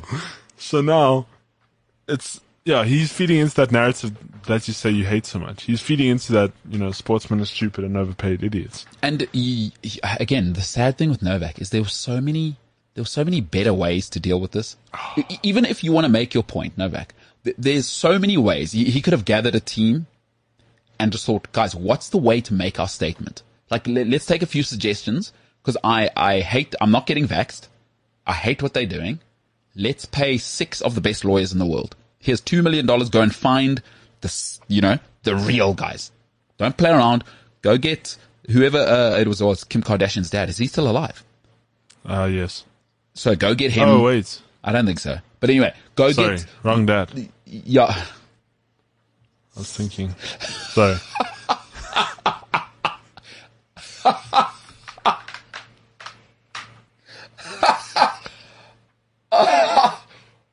Yeah, that's... Sorry, I was thinking you don't have to be sorry. I was thinking about the Olympian. No.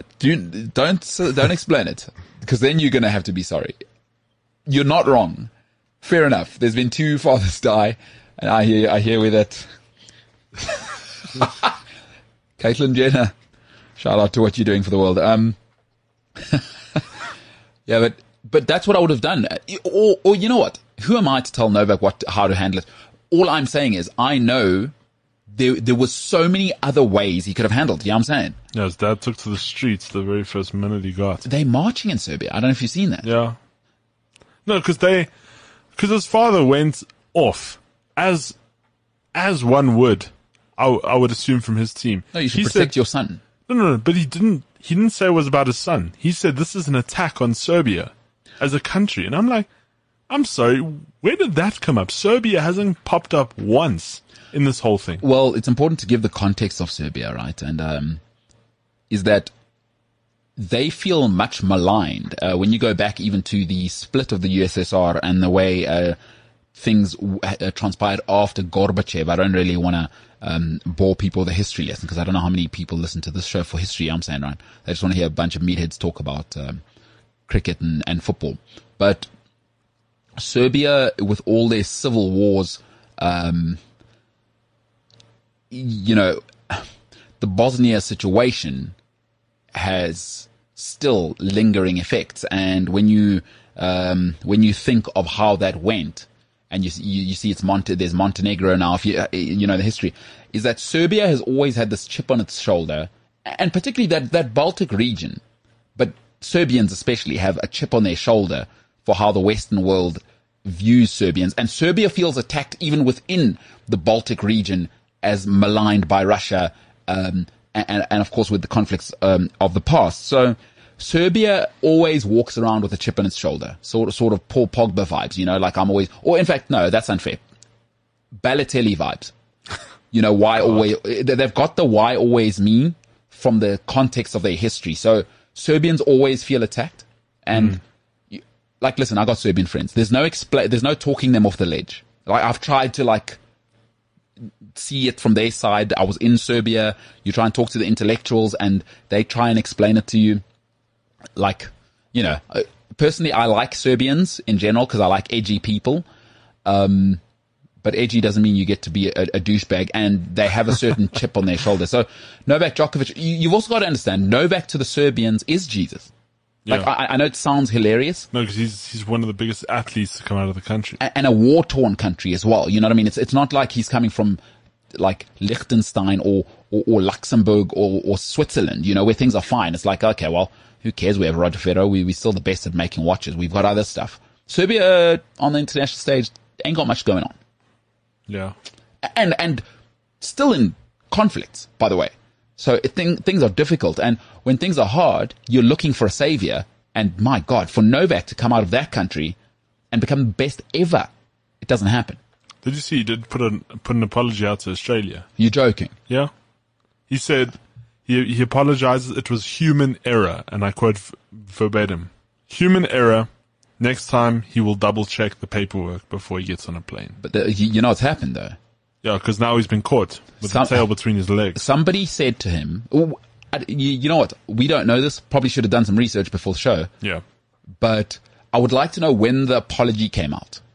Because I'll quickly Google it. There was a point where somebody in his legal team would have said, Novak, that lie is going to come out now. We have to get ahead of it. You need to, you know, should we put something together? You know what I mean? He's not apologizing because he wanted to. You know, there's different apologies in life, right? There's genuinely apologizing, right? And that is, I'm sorry for what I did, right? And you take on all the responsibility of that. But there's also a different apology. And often, I know I'm like this, or have been at least in the past. I'm not very good at saying sorry. I don't like the word sorry. I prefer to behave sorry. It's what I believe, but okay, I'm not, I don't want to get pious about it. But there's a different kind of sorry. I'm sorry for what I did. That's actually apologizing. But then there's a special kind of sorry. And we often hear this one, right? There's a lot of people who say, or at least behave this way. They say sorry, but what they mean is, I'm sorry I got caught. Yeah. Which is not an apology. Like, I'd do it again, is what they're saying. It's just that, damn it, I got caught this time. So I almost feel like that's the thing with Novak, but I would have to know when he apologized. Did the lie... 8 hours ago, this article came out. That are there quotes from Novak? There is. It says, you're not going to believe this. Oh, let's hear it. My agent sincerely apologizes for the administrative mistake in ticking the incorrect box about my previous travel before coming to Australia. This was a human error and certainly not deliberate. We are living in challenging times in a global pandemic, and sometimes these mistakes can occur. Okay. He didn't write that. He didn't write that. No. That's straight from... that's gone through about 6 PR people. Human error, he says. So, human error. You know where that one gets weird? Like, why didn't you just tell people that you had COVID then? Oh, why didn't you just apologize in the first place? No, well, yeah. But why didn't you just tell people? No, I had COVID. Like, okay, cool. Just so you guys know, before I come here, I had COVID. Apparently he did, but it wasn't released to the public. Why not? Don't know. Because he won't get vaccinated. So obviously they'd put 2 and 2 together. Incredible. All right. Well, good luck to Novak. I mean, I don't want to give it too much more attention because No, it doesn't need any more attention. because it's not that done. interesting, actually. Like, I just want to know, is he going to play or not? no, he's playing. Novak's already playing. Is he already playing? Oh, yeah, he So won. why are we still talking about this? Well, I mean, no, because now he lied. Australia are not shy to go, excusez-moi, come and see us at our office. You know the school announcement.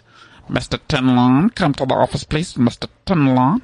Ryan Tinlon, come to the principal's office. They go, no vax, Djokovic.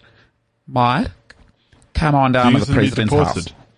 Maybe not deported, but I think he'll be asked more aggressively to leave than last time. So do you see him following through with this whole tournament or not really? What, as in pulling out on his own accord? No, being forced to. Do you think Australia is going to say, listen, get out of here? Because, I mean, he already took them on and won. So he's planning to stay there. I mean, the money must be so good. He's not staying there. I mean, with all this going, he's not staying there for free. The money for this tournament must be insane. Well, no, look, it's not about the money now. It's you know where it gets interesting and saucy? Because Australia have to look strong now. Because you know what it's like? You ever been to someone's house where they're fighting with their girlfriend and you try and get involved? Like, let's say your best mate and he's fighting with his girlfriend and you defend his girlfriend or whatever. You know what I mean? Mm-hmm. Because people are stupid enough to do that. What you don't realize is that it's all good and well for you to seem like the good guy, knight in shining armor in the moment. When you leave, your mate still has to fight with his girlfriend. Yeah. So it's like the Australians have to take a position because Novak is essentially that person who's a guest and is like, oh yeah, Ryan, you should treat your lady better. You know what I mean? In front of her to seem like the hero. But when Novak leaves, the Australian government has to fight with their people. Yeah. Because they're going to say, excuse me, we had a Serbian guy here. I want to go see my family in Melbourne. I live in Perth or whatever. You know, you can't get in anywhere in Australia, right? Yeah. So they're going to say, excuse me, I live in Canberra. I want to go to Melbourne. How dare you? And the Australian government will say, oh, sorry, there's restrictions. They're going to say, excuse me. And the Australians don't like the governments already. Listen. The Prime Minister's an idiot. They will say, how come you treated an outside person better than taxpayers? Yeah. How could you give him that, what do they call it? Like leeway. Like it's almost like a hall pass into the country. And also let him stay after he lied. Yeah. Because if I'm an Australian citizen, you know what I'm saying immediately? If I don't pay my taxes, right? You don't go, better like next time, Sheila. You know what I mean? You go, well, there's a jail cell waiting for you. We'll see you there. Do you know what I'm saying? Yeah. If I'm an Australian taxpayer, now my temperature's starting to boil. How dare a Serbian guy come and get better rights on my land where I've built a business and employ 15 people in Australia? How dare you? And it's not looking good for them already, hey? There are businesses shutting down everywhere in Australia. No, but particularly yesterday. I don't know if you saw the headlines. No. So, somebody at, I don't know if you know the Australian channels, but Channel 9 is like their Australian news channel. Like Yes, yeah, no, sports. across Australia, Channel 9 is the channel to watch news. Sure. And so somebody leaked a video of the presenters calling Djokovic like a complete and total idiot, and that I don't want to quote what they said, but it was along those lines. Yeah, I see you next Tuesday, which is a word they will throw around in Australia. Yeah. And it got leaked, and now the Serbians are back on the whole, Djokovic's father's back to try and nail Channel 9 about it. So here's the thing, right? And if you don't know this, Australia and Serbia have a very unique relationship. A lot of big Serbian community in Australia, and migrant communities come with their own challenges, right? No matter where you are. So this is going to be such a problem across the board. Because again, Serbians, when they travel, they're still Serbian wherever they go. They're like, they keep that chip on their shoulder. Now you've got upset Serbians who live in Australia. Yeah. What about that side of things? So, it's just, and so that's why like Australian gained that leg to stand on, and then that video leaked yesterday. Now it's a whole thing. Anyway, we don't have to go any further into that, but that's just, what's unfolding there. Australia have to stay strong here, because there's no win for them. No. If they don't kick Novak out, the next 10 years for this government, there's no way. It'll affect the elections. And also sponsorships for future Australian tennis. See, Because now you're leaving the biggest star out of the tournament, who's going to get a lot of TV time. although I'm not sure sponsors care. They're just like, okay. You don't think so? You know what I think they're thinking is, look, let's not have this again. Because there'll be another star. The thing is, we always think our one won't be replaced. There's other stars coming. Sure. There's other stars coming. Like Novak's not.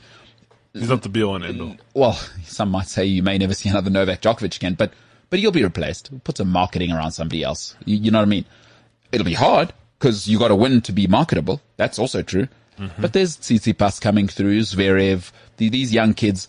I don't know if they're as marketable as, listen, Novak's also marketable. Personality, right? He's dancing on the court. He's, you know, they love him. They love him. He's won, 9? Oh my God. Just listen to that number. Yeah. So, love him or hate him, his tennis speaks for itself. Which is the pity. Yeah. That's the pity. Like Novak, if we just done it right. Anyway, all right. Well, all the best to Novak. Nobody's changing his mind, and we've seen that already. So shout out to Novak Djokovic. Yeah, I'm saying. Yeah. What a guy. What a guy. Trying to blow the world up, that guy, huh? And now the family, Djokovic's mother's already put together a documentary which she's releasing today. What are you talking about? Yeah, they got her into an interview room and have put together this thing. It's obviously like a quick YouTube documentary about what's going on. Awesome. You know what? I'm going to watch that this weekend. I cannot wait. Oh, my word. Watch them pull the war heartstrings. You think so? Oh, of course. Because I know Serbian people. Like, Serbs, I love you. I love Serbia. Listen, I've been to Serbia. If you're single and male, go to Serbia. Incredible looking ladies. Not such good looking guys. Also, again, a little bit like Czech Republic, you know what I mean? Not good looking guys. So Russian guys, good looking. Good looking ladies, good looking guys. Serbia, not so much. So it's a dream if you're a single man to go to Serbia. But don't get near Novak Djokovic, because he'll tell you, I'm like Jesus Christ. I'm being persecuted everywhere and being given about $30 million a year. It's so tough out here for me. The MKT show, plenty to come on the other side.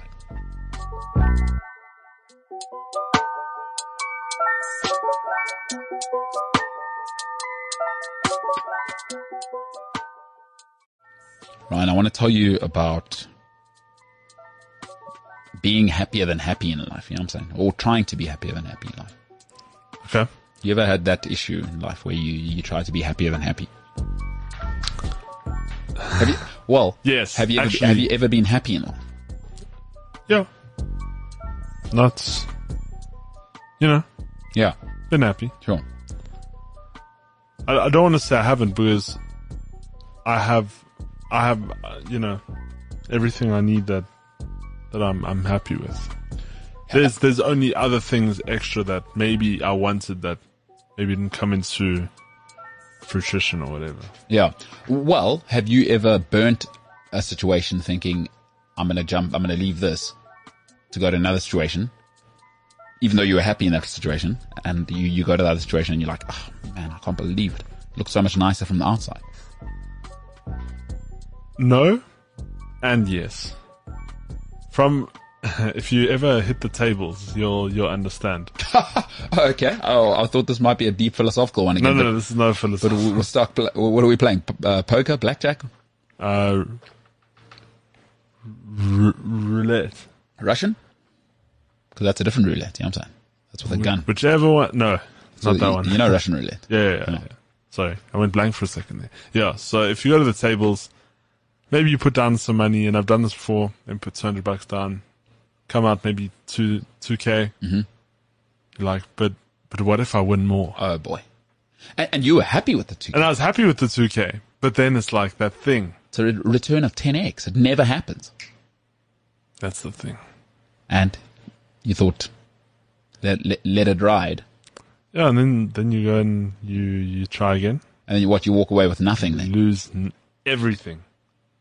Try to be happier than happy. That's, yeah. You know who you remind me of is Felipe Coutinho. He's just signed for Aston Villa. But I think there's a good lesson for those that are willing to observe the lesson in Philippe Coutinho style careers. Right? And I'll tell you a quick story, real story, by the way. I wasn't dating this girl, but I was in a situationship. Not like Will Smith. My situationship didn't come out in public, you know what I'm saying? Yeah, it wasn't as bad as Will Smith. His one was on Twitter and everything. Whew. There's even petitions to keep him quiet. Oh, you're joking? Have you not seen that? No. I'm sure I told you about this. Tell me about it. No, there's a petition going around to get Will and Jada to stop talking about their relationship. Oh, they're saying too much. It got over 50,000 signatures. It's because, you know, and people like that are into showbiz, but they're just like, whoa, no, it's too much. But also, I think it just influences the future people. What's that? You know, because now, if you're gonna be the poster boy of, I'm talking about Jada now, not really Will. Will was just caught up in it. But if you're gonna be the poster boy of open things with other people and cheating, and it's not really a good example for kids who are on social media nowadays. No. That depends if you believe monogamous relationships are the way to go. So you're saying. But what I'm saying is these people don't want their kids to be influenced by that at all. Who? These people who are signing these. Oh, is that what they worried about? No, but that's what I'm thinking. Oh, I don't think that they're just saying shut up. I think they're actually saying you're setting a. You know, you're opening up unexplored territory. A can of worms. Yeah. What about the other side of that, though, Ryan? What about I'm into showbiz, you know, love Ryan Seacrest. Oh my gosh, Kim was seen in a new handbag. Where? Oh my word. There's those people. What about them going, okay, well, we want to know, but like with celebrity news, you almost wanted to stop at the fluffy part. You never wanted to get too real. You know, is that you want to suspend belief because you want to watch celebrities like you're watching a movie. You never want to, like when you see Kim Kardashian or whatever, you don't want to see her waking up and getting out of bed and her hair being all over the place. You want to observe her like on a set. So people go, oh my gosh, do you see how good Kim looked? That's all you ever want to see. You don't want to see because nobody cares how Kim looked good. They care about she looks good. That's a movie, right? So now with the Smiths, it's like, it's crazy when you tell us like, oh my goodness, I can't believe. But now when you say it too many times and then now because when you hear it enough times, you're like, oh, what about the kids? Oh, now Will's looking sad on TV. And now people are like, oh. And now Willow and Jaden, how are they feeling? Do you know what I mean? Like people don't want to deal with that in the celebrity world. Especially we just want we go to our celebrities to escape because we've got those problems. Part of the celebrity divide that people love is like, oh my gosh, look at his house. Like we know most of us will never have that. Look at this perfect family. Do you know what I'm saying? We want to make us escape. Don't bring us back to our problems. Two talented kids. You know what I mean? Because my husband's cheating on me. My wife is cheating on me. Don't bring that home now. You know what I mean? Like, so I think there's another side to it. So I think your point is taken is I think there is that side. Yeah. But do you think, are you open to the fact that some people are going, hey, we love celebrity news, but keep it celebrity. Don't make it real. I live real life. Do you understand what I'm saying? Yeah, I just think, and you're right. I think there is a part of there's the fiber, the fiber of human society for the sort of the conservative outlook, and then maybe those people, just the wholesome mid-America Americans who go, hey, I'm a red-blooded American, man, woman, for life, or whatever, you know. Oh, that dog of mine. Hey, Americans do generic African accents. I think we can do a generic American accent. You know what I'm saying? Yeah, I'm with you. So I hear you, Ryan. So, hey, Jada, stop talking, man. Yeah. And it's weird. Oh, my word. 50,000 signatures. You know, I guess everyone knows. I grew up in a what do you call it? A complex, an estate, right? Or I lived in there for a while.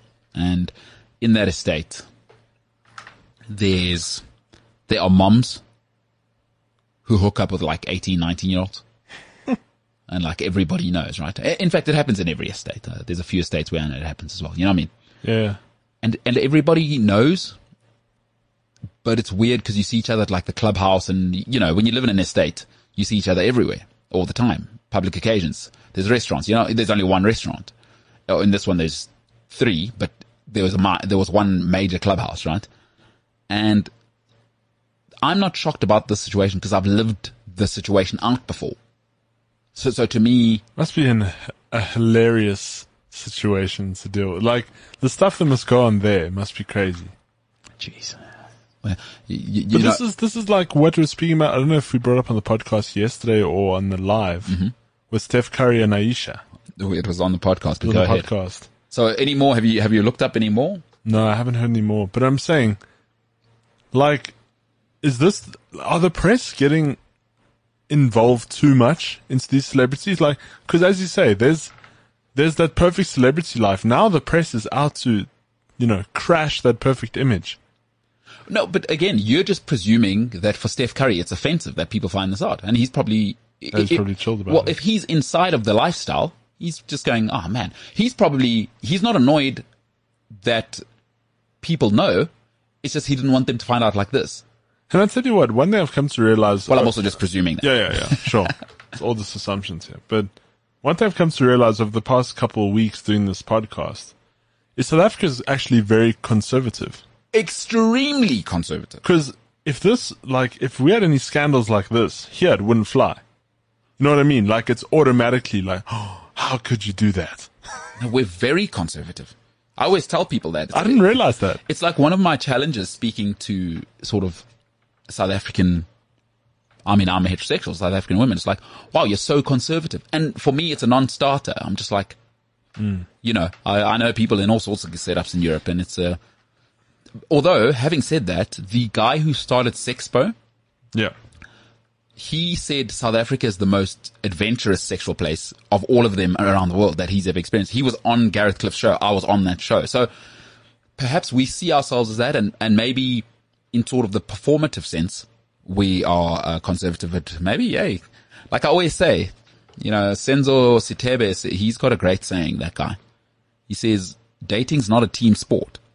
So to add to that is that I say, and it's why I will never again get involved in a girlfriend, boyfriend, husband, wife situation, which by the way, I've got a whole situation unfolding, which I put on pause last year. I spoke about it on the podcast enough. It's now unfolding again because now they think it's over, that now, okay, we can talk to you now. You just said last year, you know what I mean? Yeah, it's hilarious. Yes, Ryan, it's that hilarious. You know the situation, huh? Not particularly. Well, you know the dynamics. Have I told you? So my friend, my boy of forever. Oh wait, is he the one who wants to tell this girl? He's like going to break the news. No, which one's that? What? You said he was going to ask her out to something and was going to change the whole friendship. Oh, no. That has feedback, by the way. Oh my goodness. No, you're talking about a different situation. I'm talking about a situation where allegedly a friend of mine, for the second time within a year, and he's my boy, but within a year, allegedly, it's important at this point that you hear that part. Allegedly, he may have played in his third kit at home, if you know what I'm saying. Hectic. Yeah, he might have been, but again, it's alleged. Allegedly. Yeah, I'm not casting aspersions on people. I'm saying allegedly there may be another lady in the mix. I think I do recall this. Yes, but the complicated part is they know my family. Yeah. And now my mom was asking me yes. about, Okay. Yeah. I'm in it. So anyway, whatever. That's its own situation, right? Now, the reason I'll never get involved in that situation again is that, you know, when people are out, you're only getting half of the story. You know, if I see you fighting with a family member or a loved one, let's use a loved one to keep the example in, is I'm only getting half the story actually, because I don't know what happens behind closed doors. Because how many times have you thought to yourself, what is he doing with her? She's terrible. She's such a wet blanket, or she's such a, you know, she's got an off-putting personality. as I'm getting older, having been the Mr. Comment guy, like you or you chick's crazy, bro, or whatever, is I've realized, whoa, you're not in that position because I don't know what she's saying to him behind closed doors. I don't know what he's saying to her. So I don't know what led to this situation that I'm seeing in public, because situations from couples, they don't just happen. They're brewing. They're brewing. And you know, when you're alone, you can be honest with someone. Like in public, we can't be honest with people. When it's just you and someone you love, and when you're with somebody for long enough, you can say stuff that only you know, and you know it pushes that button. And now you get, a couple of glasses of wine in people. And then now, because you're only seeing the end result. You didn't get, you know what I mean? What do we call it? You didn't see BTS. Yeah. Shout out to James Ilsley, BTS. He loves it. Behind the scenes. Yeah. So that's important to consider in all situations, that nobody knows what's happening in Steph and Aisha's life when they close the door. You know what I mean? You're just hearing the end result. So, boy, oh boy. Celebrities, huh? Yeah. Situations. But anyway, I was telling you. Speaking of the spotlight at the moment. Yeah? Coutinho. Yeah. Speaking of Coutinho. I once tried to be happier than happy. And I was seeing a girl, and there was, she was beautiful. But I thought, that other lady now, she came in the mix. It's like, she's more beautiful. Let me just apply for a transfer. Let me hand in a transfer request here. And I was happy, and this chick was great. She was fantastic. Fantastic. Human, family, everything. Breathing. Fantastic at breathing, or just? No, just breathing. Oh, you mean she was breathing? Yes. Yeah, alive, yeah. Tick the box. No, definitely compos mentis as well. Walking, bipedal. And yeah, I requested a transfer, blah, blah, blah. Kind of got ugly, whatever. My fault. But then the other situation turned out to be a complete and utter disaster. Because I tried to be happier than happy. And it's what guys do, And I think it's human nature to do that. Yeah. And nothing wrong with it. Yeah. Oh, well, Well, to a point. I said, don't try and be happier than happy. Because Coutinho was the king. When he was at Liverpool, there was a season where under Jurgen, he was just... He was the guy. He wasn't a guy. He was the guy. He was the guy. And after 2016, he got called back to Brazil. He was, winning, Copa America. He was doing it. He was Samba boy. And then he decided, I want to be the king of the world. It's not enough to be the king of Merseyside. With Jurgen coming in, we're starting a revolution. No. I want to go and join Barcelona. Because it's not enough that I'm happy and they love me here, and it's one of the most storied franchises in the history of sport. No. No, Barcelona. She's a little blonder. You know what I mean? Mm. Yeah, her skin is a little darker. I need. It's not enough that she's South African dark. I need Kenyan, that beautiful skin. Kenyan people, by the way, what's going on with their skincare plan? Because Kenyan people, best skin in the world. And why isn't Kenya playing in AFCON? Maybe because they're working on their skin products. You know what I mean? You ever seen a Kenyan lady when their skin, it's made of porcelain, like dark porcelain. Can't really have black porcelain, I don't think, but it would be Kenyan porcelain. You'd think with that kind of focus, Nigeria would focus on the fax machines. Well, different country. No, well, Nigerians do have great skin as well. They do. But they focus a lot on skin products. But no one's Kenyan skin. Like, unbelievable. It's like, so in Argentina, not too many black people, right? And they were like, people would, when we get a bit lit, they're like licking my face. You know what I mean? Yeah, it's a different place. Anyway, that's what I felt like doing when I went to Kenya. I was like, how's your skin so smooth? That's unbelievable. Oh, you look like a marble. You know what I mean? You remember those marbles when they're new? They've got like that purpley outside. I don't know what they're using on the surface. But Philippe Coutinho, getting back to him, he tried to be happier than happy. And people always refer to, but look at Samuel Eto'o, look at Cristiano Ronaldo. They moved. They won. Don't make the exception the rule. They are exceptions. Very few people that I know of, right, are happier in their second marriage than their first marriage. Ever. Of all the people I've asked about divorce, very few people. Now, there are people who are happy in the second marriage, but I would argue it's very, very rare. The first one is always the best, especially if you left because the next one was more beautiful or whatever happened. Right? Don't try and be happier than happy. And when it's good, what you must do, so few things are good in life. Like, I mean, properly good. There are very few good people. There are very few good bosses, good jobs, good management, good schools. There are very few of those in the world. When it's good, learn to embrace it. And we don't do this as people, especially in this day and age, Instagram, Twitter, whatever. We're always looking at the next thing. What's the next thing? No, enjoy good. It's rare. But kids never hear this because there's always better on Instagram, right? There's always nicer on Instagram. There's always a better phone. There's always and it's not just social media, by the way. There's better everything. There's always somebody who's only bigger than you, stronger than you, richer than you. You know, just life. When you've got it good, and we're bad as human beings at this. Coutinho had it so good. He was set up to be the next Gerrard. Do you remember that conversation that he had with Jurgen? He said to Coutinho, if you stay at Liverpool, they will build statues for you. And it was true. He was ready to be the next Gerrard. He was bending it from 30 yards. Remember? I remember. What a season. And Jurgen was coming and Liverpool were coming. Look what they've built now. He could have been Mo Salah. He could have been with Mo Salah. Imagine his delivery to Mo Salah and Sadio Mane. Yo. Look at the winning Liverpool have done in the last 3 years. He's been eating bench at Barcelona for so long. He fell off a cliff. But he tried to be happier than happy. And he got to Barcelona and they're like, oh, is this all you've got? He was probably doing what he was doing at Liverpool, right? And they were like, oh, no, we've seen that before. We've had Xavi and Iniesta forever. They do that in training all the time. Yeah. Now, what else you got? And you know, this is so classic. Because it was the same thing when our goalkeeper left Chelsea. I forget his name now. Thibaut Courtois. Went to Real. Was nothing excellent.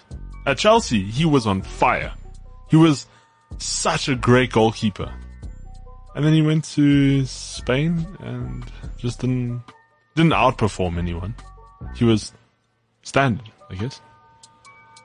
He did win 3 Champions Leagues in a row, you know? Or was that with Keylor Navas? Navas was there. It was Navas. No, but he was there. He was in the mix. Anyway, I hear you. It wasn't the same. It's not the same. No. We loved him at Chelsea. And Chelsea, he could have, and I don't want to say he could have been the next Petr Cech, but we think Petr Cech's a walking idol, you know? Listen, maybe not to Peter Roman. Cech. Yeah. No, he did. He replaced Petr Cech at 22, by the way. He was like what De Gea was to Van der Sar. You know, he was the final chosen one from Alex. Yeah. And he took over Van der Sar. Same Courtois took over Petr Cech. But he just, I don't know why, he gave it all up. Go to Spain. And listen, it's Real Madrid, fair enough, but he'll never be as happy as he was at Chelsea. No. Because it's all about love in life. We want to be loved. I don't care how cool guy you are, right? Everybody wants to be loved. And Real Madrid, they don't fall in love. Nope. They moved Cristiano Ronaldo on. They moved on from Cristiano Ronaldo. Thibaut Courtois thinks they're going to love him. But listen, my only thing is that Coutinho is a good lesson for young players. And young people, don't try and be happier than happy. Happy is good enough. Philippe Coutinho will regret it for the rest of his life. It'll never be the same again. He's at Aston Villa now. And if he even thinks of coming back, fans won't be as welcoming. No, they don't want him back. They've got Mo Salah now. Yeah. They'll move on. And Mane. They'll move on. And Keita. And there's Curtis Jones, who's actually from Liverpool. He's coming up next. He's got a bit of an afro like you. It's just copy paste. You know what I'm saying? And they've got, like you're saying, Keita's there now. They've got new guys now. No. Jordan Henderson, they're going to build a statue of. That could have been, he's the captain. You know what I mean? Think of that. You could have been Jordan Henderson. No, he would have captained. He would have been the captain, no doubt. Fabinho. Look what Fabinho, they're going to build a statue of that guy. Yeah. Virgil van Dijk. Imagine he could have, listen to the names I'm saying. We laugh at Henderson, but he's a Liverpool legend now. That could have been you. And Henderson's not half the player you are. Yep. Ultimately, do not. And I'm saying this because I want to bring it into my own life more. When it's good, appreciate it. It's rare. Good is rare. Coutinho has learnt. And he went to Bayern Munich and won the Champions League. It was probably like nobody cared about him at Bayern Munich. They're like, oh, Kimmich is here. Awesome. Hey, look what we did. You know what I mean? Yeah. When they won that Champions League, they're like, oh, this is Bavaria. We win all the time. Say, if you don't believe us, go look at our executive board. We got Oliver Kahn. We got our great players here as well. By the way, not only do we win, if you want to know about real winning, do you want to go pop upstairs, the guys that pay you, and go look at their medals. Yeah. You're not special here. And we'll celebrate our guys. Like we loaned you, go home now. Don't try and be happier than happy. Ryan Tinline, you're a good man.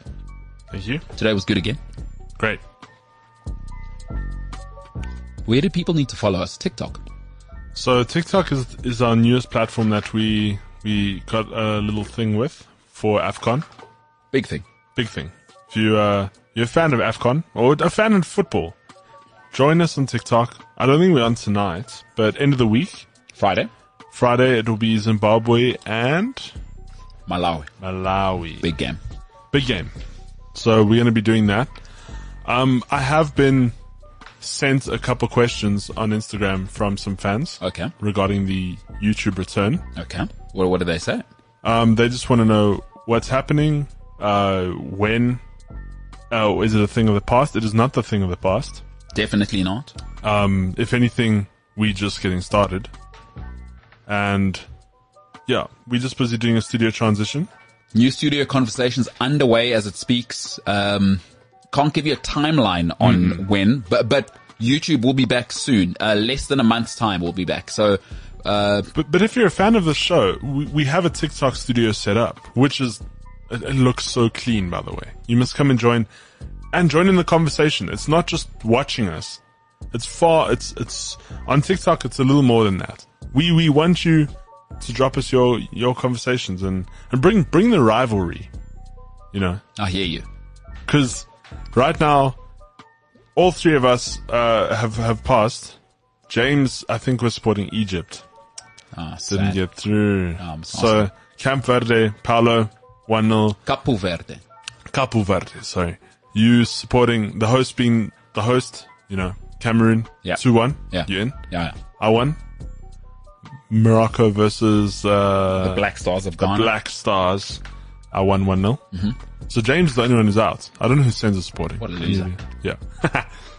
So, do follow us on TikTok. It's a lot of fun. And just drop your comments and let's have a good time. Just come hang out. So we'll see you Friday, and that is the 14th of January. So Friday the 14th of January. Come and hang out. It doesn't, even if you don't like football, just come hang out. Even if you don't support anybody in AFCON, just come have a chat. You know, you can watch football and not be into it with people and just hang out and have a laugh. You know what I mean? And it's like this show, except on TikTok. Yeah. You know? And there's various characters that you've seen from the MKT show on there. And some you haven't. I'm bringing a few new friends because I want my friends to come. You know, it's that feel like. But that's the whole point of the TikTok show. Well said. It's a hangout with friends. So AFCON goes on today. Yesterday, of course, Nigeria, or Algeria, the draw, by the way, Riyad Mahrez. Sierra Leone's team has 6 people named Kamara in it. 6 Kamaras. Wow. So tricky for imagine being the commentator. Now you got to say everyone's first name. How do you pick which Kamara you just call Kamara? And then how do you not, you know what I mean? Cause you can't just say Kamara. You got to say, okay, this is Kamara. And then the other 5, I'll say your first names. You know what I mean? That's why they have numbers on the back of the shirt, no names. So you say number 11. Huh? If it's Kamara number 3, you say number 11. Yeah. Chicken 11 go. Yes, that 11's fast. Sudan 0-0 with Guinea-Bissau, and then of course the Super Eagles. Mo Salah's terrible haircut. I'm telling you, that's what cost Egypt yesterday. Mm-hmm. Terrible haircut, that guy. Paulo says, look, I need to accept Mo Salah for what he is. He's not vibes. I need to move on. You know what I'm saying? Yeah. I'm saying, Mo, get a better haircut. You're one of the best players in the world, if not the best player right now in the world. And Morocco have their barbers with him. Well, he doesn't play for Morocco. That's a bit offensive, you know what I mean? No, I'm saying. Oh, you're saying Morocco? Yeah, Morocco brought their barbers with them. But Moroccan barbers, we know. Yeah. Can Mo Salah relax his rivalry with Morocco and say, guys, come on. And I borrow a haircut. Guys. Say, guys, let's chat. Listen. Pull me on. Like, okay, obviously he'll probably say, now look, obviously Egypt's better than you guys. We've won it 7 times. You guys are terrible. Whatever. Your kit is so dead. Just like Egypt's kit. And you probably copied ours because we read, you guys decided to be red now. The Atlas Lions, right? And Mo Salah's going, forget all of that. Forget that Egypt's much better. Forget that we have pyramids. Forget all of that. Forget that Casablanca's not as nice as, you know what I mean? Just hook me up with the barber. Probably not the way to do it. Maybe he did that, you know what I mean? And they're like, Mo, get the hell out here. You can't just tell us Egypt's better than us, and then you want our barber. Who's that Mo Salah guy? Get him out. In fact, you know what? Take a photo of him. We're getting, you know, in some buildings, you got the photo ID now to get in, like your facial recognition. Get that guy's face. Okay. It's all over the Premier League. Get his face from every angle. If he walks in this building, it must ring the alarm to call the police. Because we don't want to see him in here after he's just insulted us and then asked for, I would presume the guy's name's Muhammad, you know, most common name in the world. They are Arabic. He wants Muhammad, our barber, to go with him. You know what? We hope Man City wins the league this year. That's probably what the Moroccans are saying. You know what I'm saying, right? Because you're a Morocco guy now. I'm Moroccan now. Mo Salah's terrible haircut costing them against Nigeria. Congratulations, Super Eagles. Kelechi Iheanacho with an absolute thunderbolt. Worldy into the top corner. Super Eagles off to a great start. Ryan, good stuff today. We'll be back tomorrow, of course, on the pod. My name is MKT. This has been the MKT Show. And for now, we are the hell out of here.